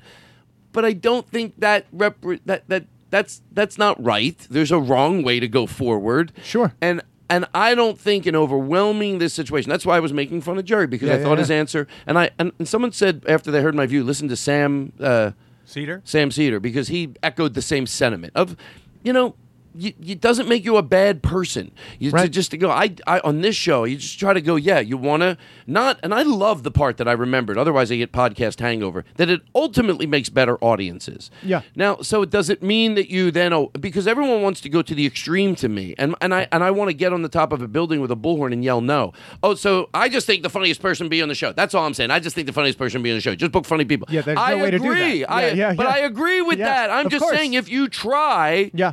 There are funny now, and especially now. Yeah. By the way, 10 years ago, 15 years ago, it was a newer thing. Women, okay, maybe then, but now we're talking. It's 2019. I'm just saying, if you try, I'm not saying that will be equal doses, but I think there's a lot more people that could try harder that I feel you are sort of saying. I think most bookers would feel like you had their back. And a lot of bookers that shouldn't have anybody's back, because it's not that they've tried their hardest and you can't be right. It's because they don't really try. Well, let me say this. Not only should you try, and we're on board there. We're all on board there. You should try, and you should try really, really hard. But you should be very, very focused about your community and how you want to proceed and how you're going to do it for the betterment of your club. And there can't be any type of national generalization about, it has to be this many people. Well, there really isn't, except for a lot of people's opinions. At the end of the day, it's your club. You do what you want, or your night, you do what you want. People just react. Right. But no one's asking for a national law. They're just saying it's just the outcry of that community that some people are going, sure. Let's try to look at, Right. But then that goes back to my point earlier, that the person in the audience who wants the club booker to try, that person who complains that there wasn't enough diversity on the show has no idea what the behind the scenes were. Some blogger for some think piece on the internet has no idea like what the clubs are even trying to do. And that's not fair at all. Right. But my attempt to say that more people need to try than that just write it off are not that's not in lieu of believing that story. Of course. That's why I'm just saying, like, all these are true stories. I just feel like, because again, like, that's why I compared this to Seinfeld, because I was disappointed at him once again, and I thought like that you can just say I will try harder, and then we understand, like, we're right. We get it. Yeah. I think we're on different pages. I think you think there's a lot more. Keeping it as simple as I can in my head, you think there's a lot, just like bar shows around LA. Sure. Keep it just at that. Because that way I can imagine it in my head. There's a guy, some even respected one, not just a shitty bar. You know how there's shows, they've been in the back of a room for 10 years, and they're cool, they've cultivated great audiences. Not a comedy club even, just all those great spots around LA we know, Yeah. Hot Tub Show, the Backyard Show. I think most of those shows do try a little harder than some of the clubs from the 80s. They end up doing it, and I think we all benefit. And I don't think, because of the absurd requests of some absurd stories, it's still, to me, at the end of the day, I'm like, the message needs to be sent. Try. Well, here's the thing, too, that there's a disconnect on our communication right now, because feminism is a good example. There are all these different branches of feminism. Now, all the branches agree, hey, it should be equal. So we're agreeing on that. It should be equal. The different branches disagree with how. How do we make it equal? And that's all I'm saying, that there's going to be a lot of different branches in stand-up comedy with, like, okay, we're going to do diversity, but how? How do we do it? And that's a complicated that's a field. good by the That's way, a very complicaking question, and that's the only thing I'm trying to bring up. Not just trying to, like, because, hey, we can end on two different pages. We're not talking about, making fun of somebody that we love's family. We're just, but genuinely. Did you make fun of my family? That's something hard to move past. But what you just said, I genuinely think, yes, that I agree. Of course. There are two ways. We all agree, try to have diverse shows, and there's two ways to go about it. And there can be wrong ways. Oh, yeah. There can be wrong ways. But I think if someone said, but what do you think the bigger problem is? I would go, I think I'm going to go ahead and the bigger problem. You know what it is? I hate this expression, but be totally honest with you. I hate to give the club guy, I love to throw love to the guy that tries and might still be getting teased within the community and go, it's all right, you're still doing a great job just because a few people come at you. I said a few. If 90% of the people are giving you shit all the time, I might go look inward. I have to be very clear with this. But if you're a guy or a girl and you really try to just keep your eye open, it doesn't mean every week it's going to be. Right. But at the end of the year, people can look at your roster, and again, because of it, you end up, I want you to know I got your back. And if a few people still tease you, that's okay. You can still do better. Be proud of what you're doing. Your shows, you do a pretty good job. But I don't want to feed. And when I think if I misunderstand you, that means somebody else would. I hate to feed the guy. And I'll tell you who the guy is. Or guy, it's usually I think of a guy. No matter what you do, you can't. I try to, and you can't. No matter what you do, it's not going to help you. I try a week. If you don't have one gay person, one black person, one Chinese person, when you want to go, shut up. Yeah, I looked at your rosters. Don't act like you're fucking trying and they're just being so fucking hard on you. Well, it's back to that. And I hate to give that guy food. That victim, I hate to make him think to sit in his house and be happy with his behavior. Yeah. That's back to the victim mentality and it's the same guy at the comedy club who was asked to be quiet and he takes it personally. And it's like, no, we're not telling you to take it personally. Yeah, somebody told me to drop Sweet Caroline out of my act. You know what? I did it. I brought it back a few times. Shut the fuck up, John. I see it most in like the production side, not live show bookings, but like when Amazon or Netflix or whatever is making a decision on certain shows or whatever. Yeah. And I don't think that they're making that decision that they want more diversity because they're trying. I think a lot of comics will say, it's the PC bullshit that goes along with it, and they're doing it because it's in their financial interest to do it, and that's the only fucking reason they're doing it, because they're major corporations and that's what they do. They make decisions based on their financial interests, so that must be what the demand is. Well, it's and, not a PC thing; it's a demand. Well, for I'm glad you different brought that up, because it gets set before you look for talent. Budget that gets set before you look for talent. And so I was actually hosting a game show, had a contract and everything. And the reason I got the job to host, because I went into a conference room for free. And I hosted the game show as it was being developed. And they're like, Ryan, we can't pay you anything, but if you can come back tomorrow, we'd appreciate it. And I said, yeah, as a favor, I'll do that. So when the show got picked up to go to pilot, they went, yeah, great, and Ryan will host, and we'll give him $500 to host a fucking pilot. I went, yeah, that's fine, let's do that. And you know what happened? There's a board meeting, and this network said, so we like the show? Yes. And we like Ryan? Yes. And then one hand goes up and goes, maybe we should get a woman for this one. And you know what happened? I was out. And you know what happened next? They auditioned a lot of talented women. And then they went to those women with offers, and they said, we think you're really great. This is what we can offer. And those women's agents went, no, get out of here with your peanuts. She's worth way more than that. Are you kidding? Women are in demand right now. She can't be doing your game show on, 40 episodes and not being out on auditions. Not for that money. Get the fuck out. And so they went to another woman and said, hey, we've got this money. And her agent went, no, that's not enough money. So you know who they gave the show to? A white kid who'd never done a game show before. You? Because no, not me. Oh. Gave it to somebody who was willing to work for less than I was working for, and it was a white guy. But if you're sitting in the audience at home, all you think is, oh, they gave another game show to another white guy, and you go, no, they offered it to women. They just didn't have the budget to pay for what the demands were. So when you have people of color who are in demand, when you have different genders in demand, different sexualities in demand, unfortunately, their price goes up. And unfortunately, the corporation sometimes goes, fuck, we're a television. We don't have any money. But that's good for your live show to book that if that's what is in demand. Can I tell you something, if guys? they don't have the money, they don't have Can I tell you some people are fucking idiots. I learned it a long time ago. Careful. Oh, my God, Todd. People are stupid. People are your fucking paper's idiots. on fire. Paper's on fire. You can't. People are fucking idiots. Every week, and I learned it a long time ago. Your paper's on fire. Shut up. People are stupid. I've been around this a long time. People are fucking idiots. Oh, Jesus God, we're not going to know what to do next. Fuck. Jesus, we better take a break. By the way, that's my favorite bit ever. Just for the people listening, I do the bit where I put my notes over the fire, talk about how stupid people are, and my page is on fire. Listen, people come to a show like this. Do you have any betting music as we take a quick break? I'll tell you why they come to a show like this. Vinny, are you good over there? Do you want to get your saxophone out? Oh, your throat. Wow. Do you guys have a jug? I play the jug. Do you? I can make something like it. Here's what we're gonna do. How long have we been going? Hour and a half. Wow. Here's what I like to do. We're gonna come back. We'll come back. Would it help to go to the bathroom real quick? Come back in and go for the close. Yeah, let's reset. We're gonna get so silly. You're gonna sing. Here's what we're doing when we come back. Do you have another half an hour? Yeah. We're gonna sing. You're gonna sing. We're gonna play some Rip Taylor. Guess how long this animal lives. We got a call. Oh, we want to hear something real sweet? Play this real quick. I'm sorry, John. My mom left me a message. You want to play this going into break? Yeah, we'll play this going into break, and we'll go whatever we got to do. Pee. We'll come back in here. We'll take it to close. But listen to this message. Hi, Todd. I found some really She has a cold. neat pictures of me that I think you'll like, and one more of your father and me that I think you'll like. Well, anyway, give me a call, okay? Bye, thinking head.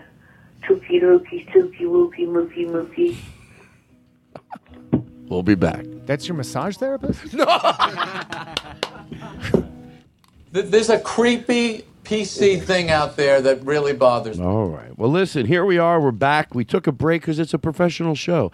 Ryan Stout has a nice glass bottle of water. Look good over there. What does PC mean?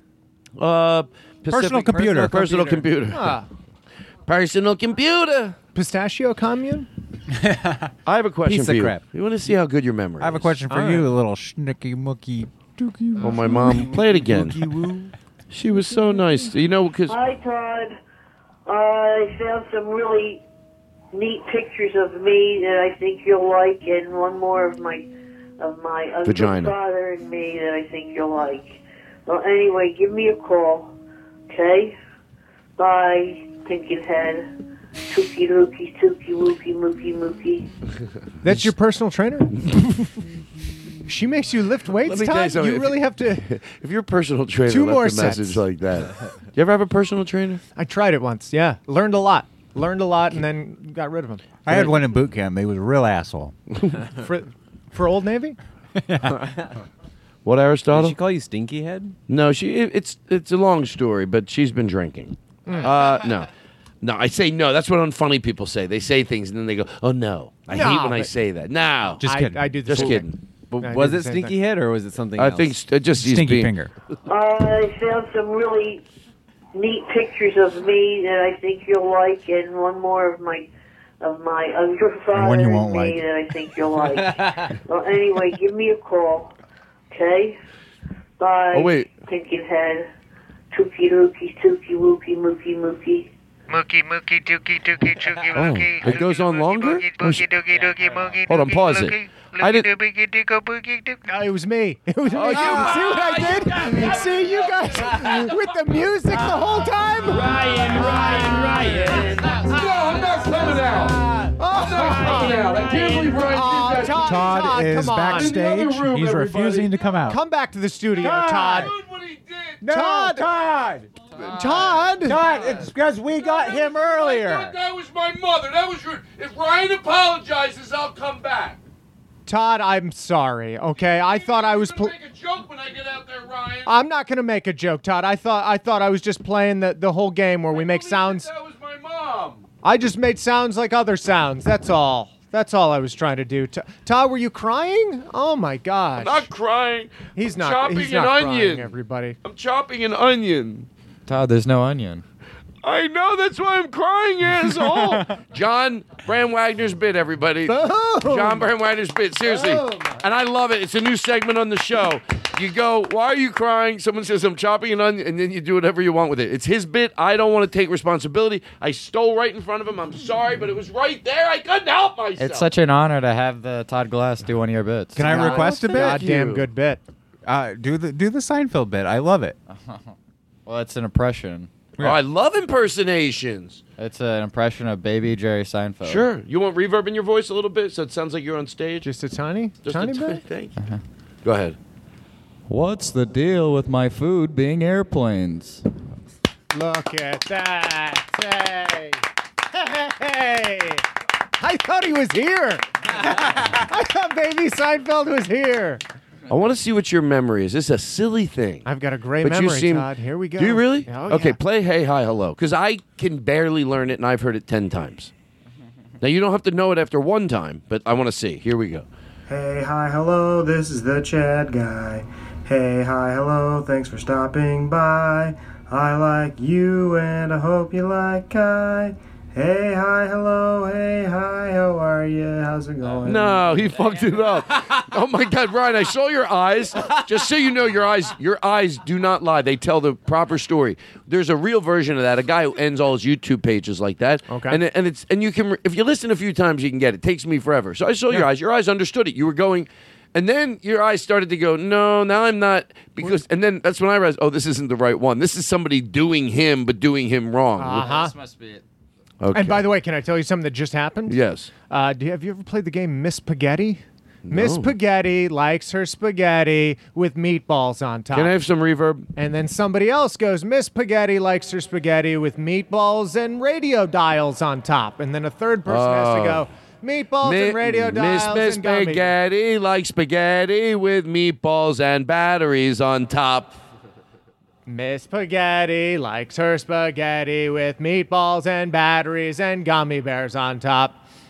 Miss Spaghetti likes her spaghetti with meatballs and batteries and an old boot on top. No, you skipped mine, though. You didn't do the gummy bears. And hey, hi, hello, it's the Chad guy. Okay. Hey, hi, hello, thanks for stopping by. I like you and I hope you like I. Hey, hi, hello, hey, how are you? Goodbye. Hold on.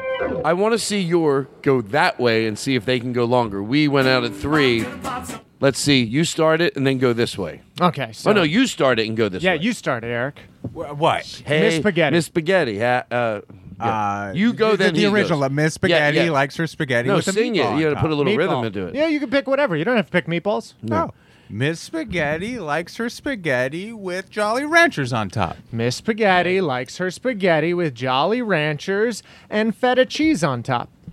Miss Spaghetti likes her spaghetti with Jolly Ranchers and feta cheese and toenails on top. Yeah. What?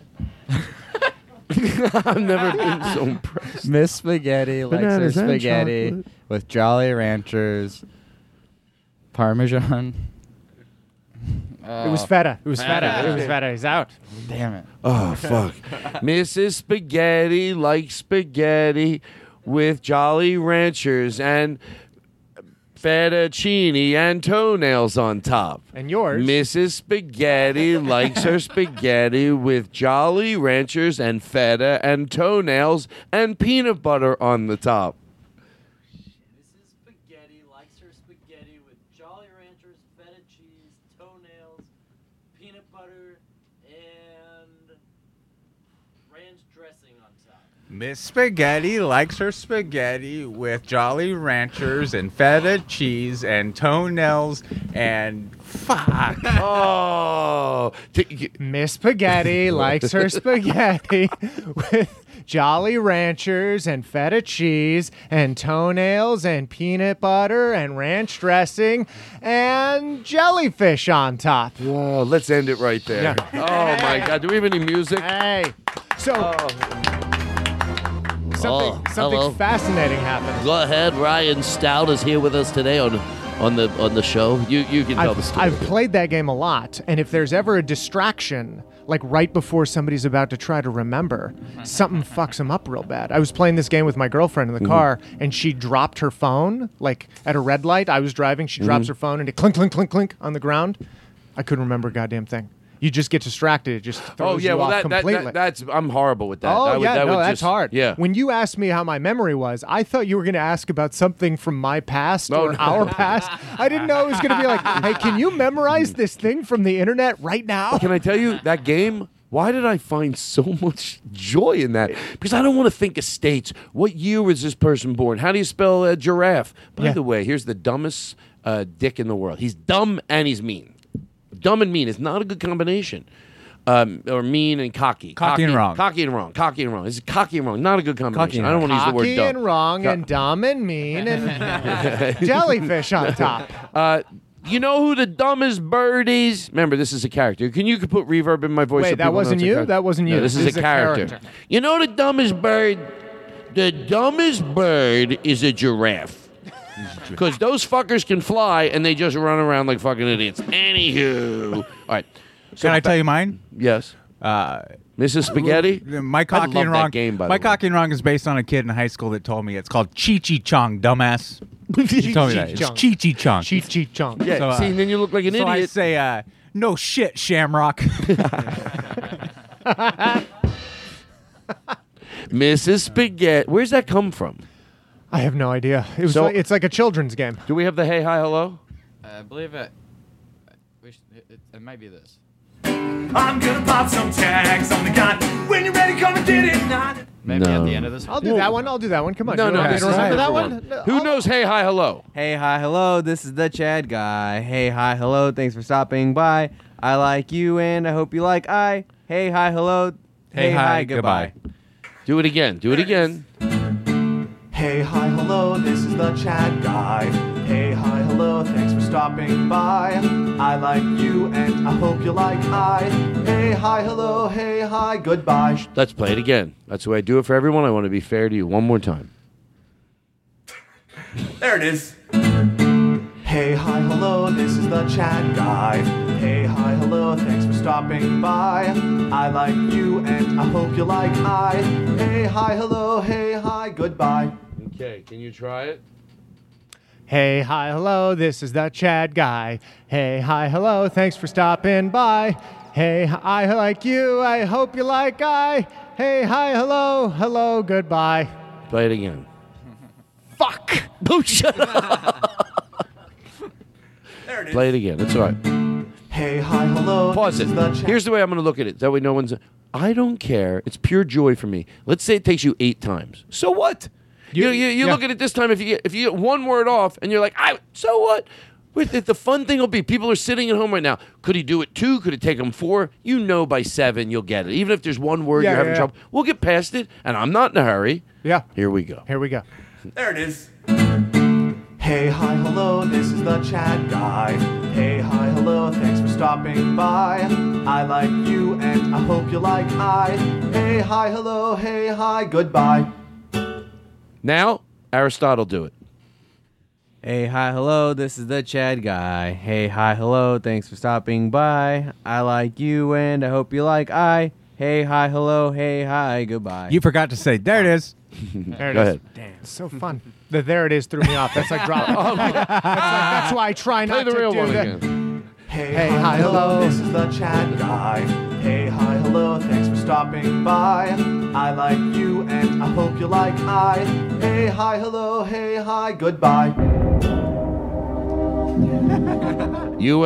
Can you sing the Hey, Hi, Hello, Goodbye song? Could you like to call a friend to find out the words to the Hey, Hi, Hello song? David, there's a lot riding on this. This is my last lifeline? This is your last lifeline, and you have 150-50. All right. Which I don't know if this could help with something like this. I don't know if... I think... I'm going to use the 50-50, I think. Okay, AT&T, put the words up from the Hey, Hi, Hello, Goodbye song. It's half the words. Half the words? Hey, hi, hello, this is the Chad guy. Hey, hi, No, hello, it's... thanks for stopping by. I like you and I hope you like I. Hey, hi, hello, hey, hi, goodbye. Are you able to repeat the Hey, Hi, Hello, Goodbye song? Of course, at this point, you have only 50-50 left, and you have $1 billion riding on this. All right. I think I'm going to give it a shot. Here we Would go. you like to hear it one more time, and you'll just win $500 million? I'm going to go for the full $1 billion. How about we knock $20 off, and you lend me 10?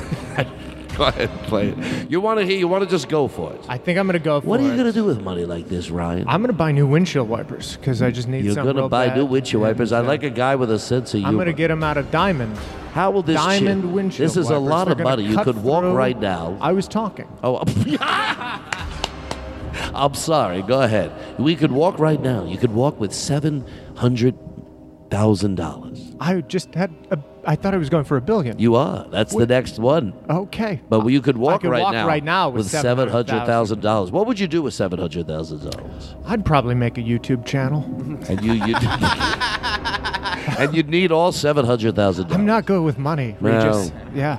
Well, go ahead. All right, here we go. AT&T, turn on his microphone. I'm trying to make it like the real show. That's all I ever wanted to do was have fun. Hey, hi, hello, it's the Chad guy. Hey, hi, hello, thanks for stopping by.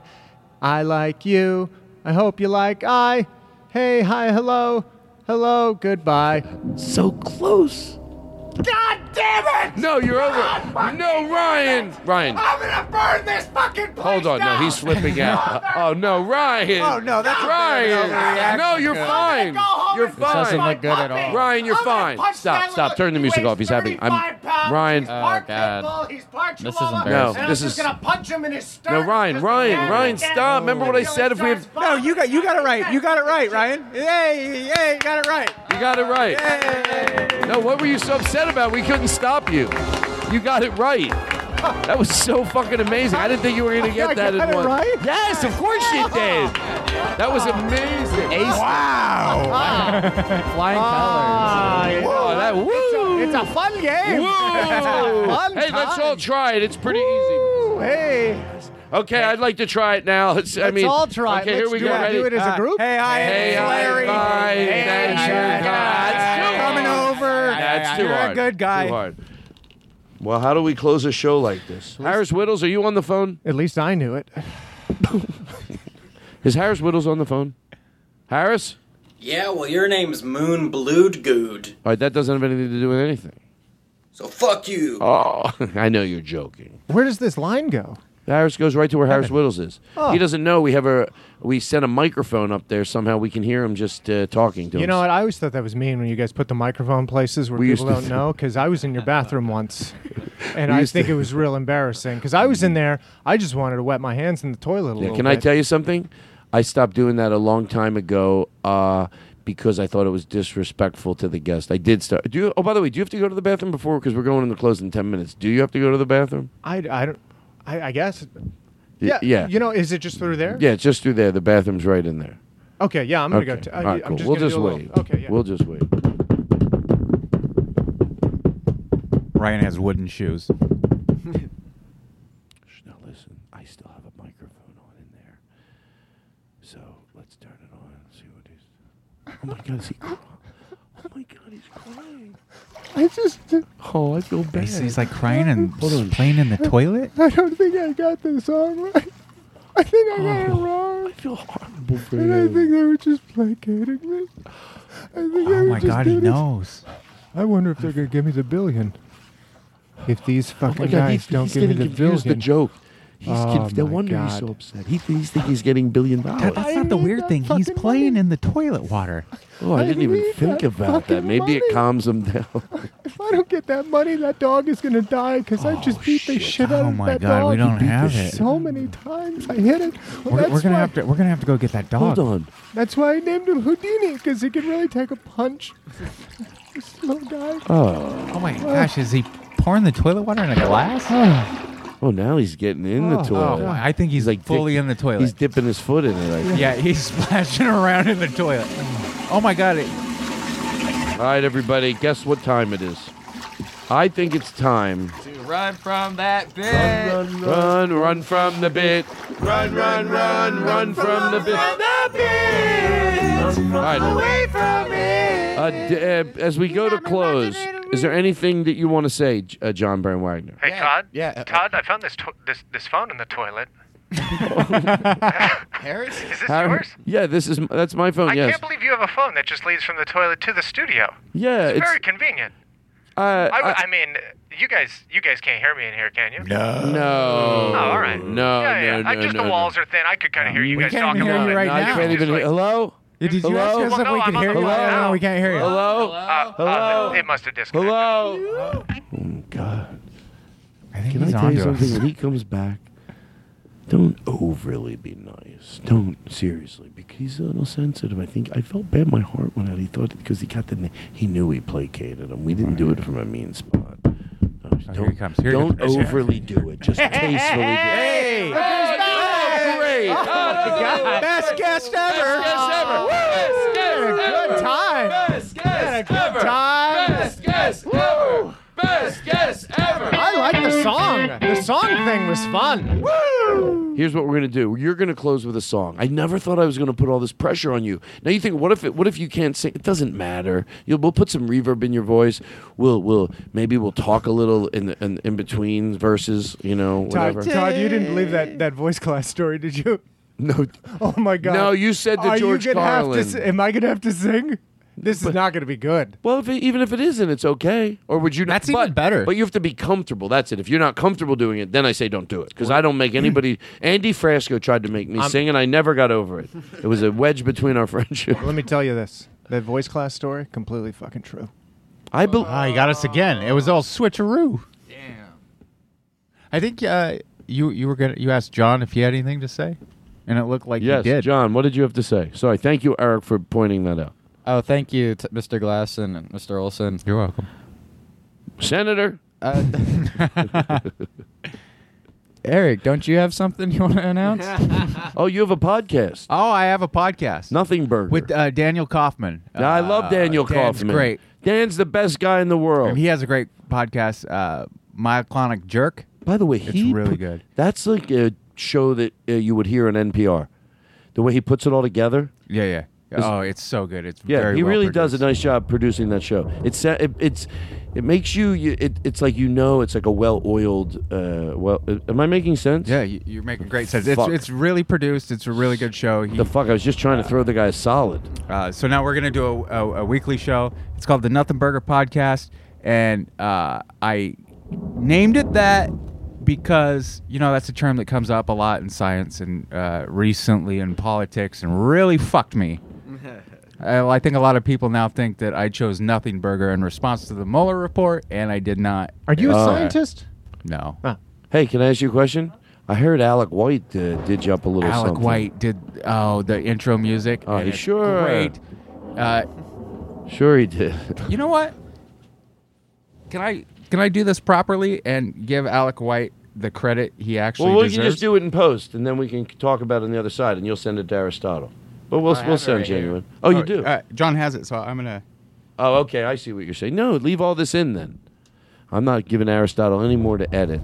Do you want to do a Frank Sinatra song, Ryan? Can I pitch my new album, Man in the Suit? I like it. Go buy it, everybody. Oh, of course. Yeah. Of course. You know what? Matter of fact, I'll tell you what we're going to do right now. What are we doing now? We'll pick a really cool clip and we'll play it, and on the other side, we'll take this whole thing home. It's thundering out. We'll play a really cool clip for you, and enjoy it wherever you're at. Like, matter of fact, why don't you pause it if you're thinking about taking a shower, and on the other side, you'll hear a crack of thunder, and on the other side, you'll get to hear some of Ryan Stout's new album, and then we'll let it breathe a little. We'll let a little bit of it breathe. And then you'll be like, wow, I want to hear the rest of that. So on the other side of this, we'll be back. I guess what I'm saying is this. Every joke you ever hear in your lives is going to be just like anal sex. Some of you are going to like it. Some of you are not. But to figure out which person you are, the rules are the same. Relax.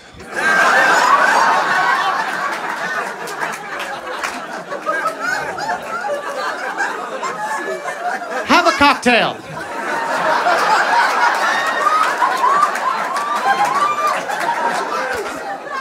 Let me in.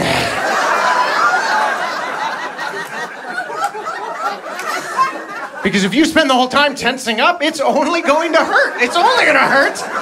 Why would you do that to yourselves? Don't blame me for this. I'm good at it. Just let me catch a rhythm. There you go. Oh. I let it breathe. You let it breathe. You can't just try to play 30 seconds of something. You let it breathe. You let people figure out what it is. I love it. I wish we could spend another hour in here, but we are going home. What did you want to say about... Alec White, his band is the Family Business Band. So if you go to familybusinessband.com, they're going to put out their 5th album this summer. You can find his music on iTunes, Facebook, Spotify. His songs are great. And if you live in Madison, Wisconsin, he does work at Comedy on State, so go say hi to him. And he made this for you.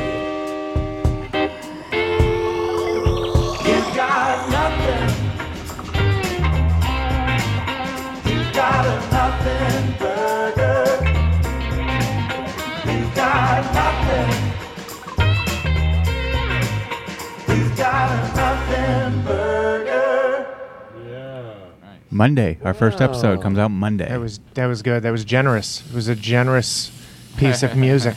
Wanted to smoke it up a little in here.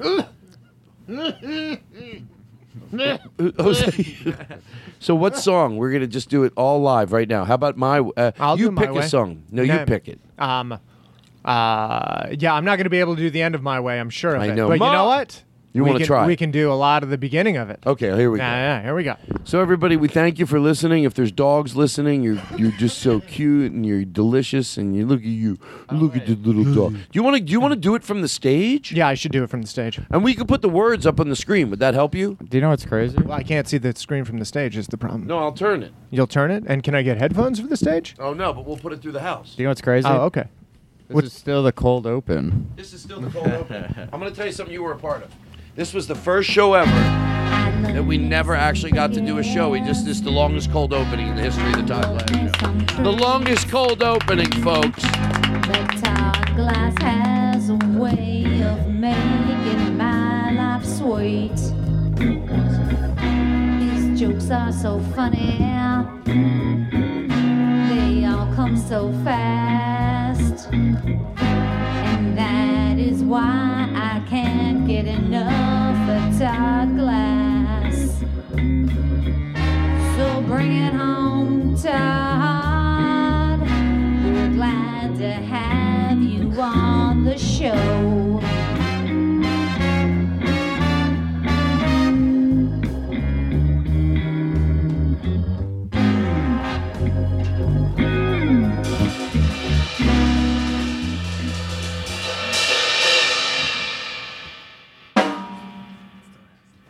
Joey.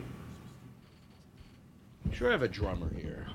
So, ladies and gentlemen, to close the show out tonight, Ryan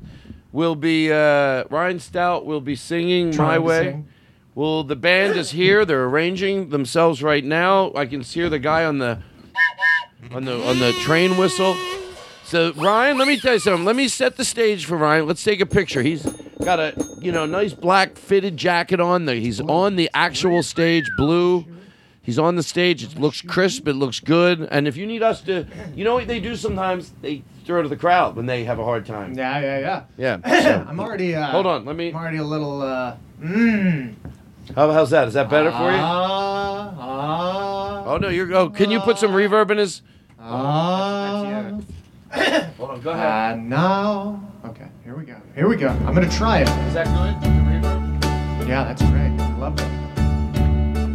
And now the end is near, and so I face the final curtain. There's too much phlegm. My friend, I'll say it clear. I'll state my case, of which I'm certain. I've lived a life that's full. I've traveled each and every highway, and more, much more than this. I did it my way. Regrets. It's you I like. It's not the things you wear, not the way you do your hair, but it's you I like. The way you are right now, the way down deep inside you. Not the things that hide you, not your toys, they're just beside you. But it's you I like. Every part of you, your skin, your eyes, your feelings, whether old or new. And I hope that you'll remember, even when you're feeling blue, that it's you I like, it's you yourself, it's you, it's you, it's you I like.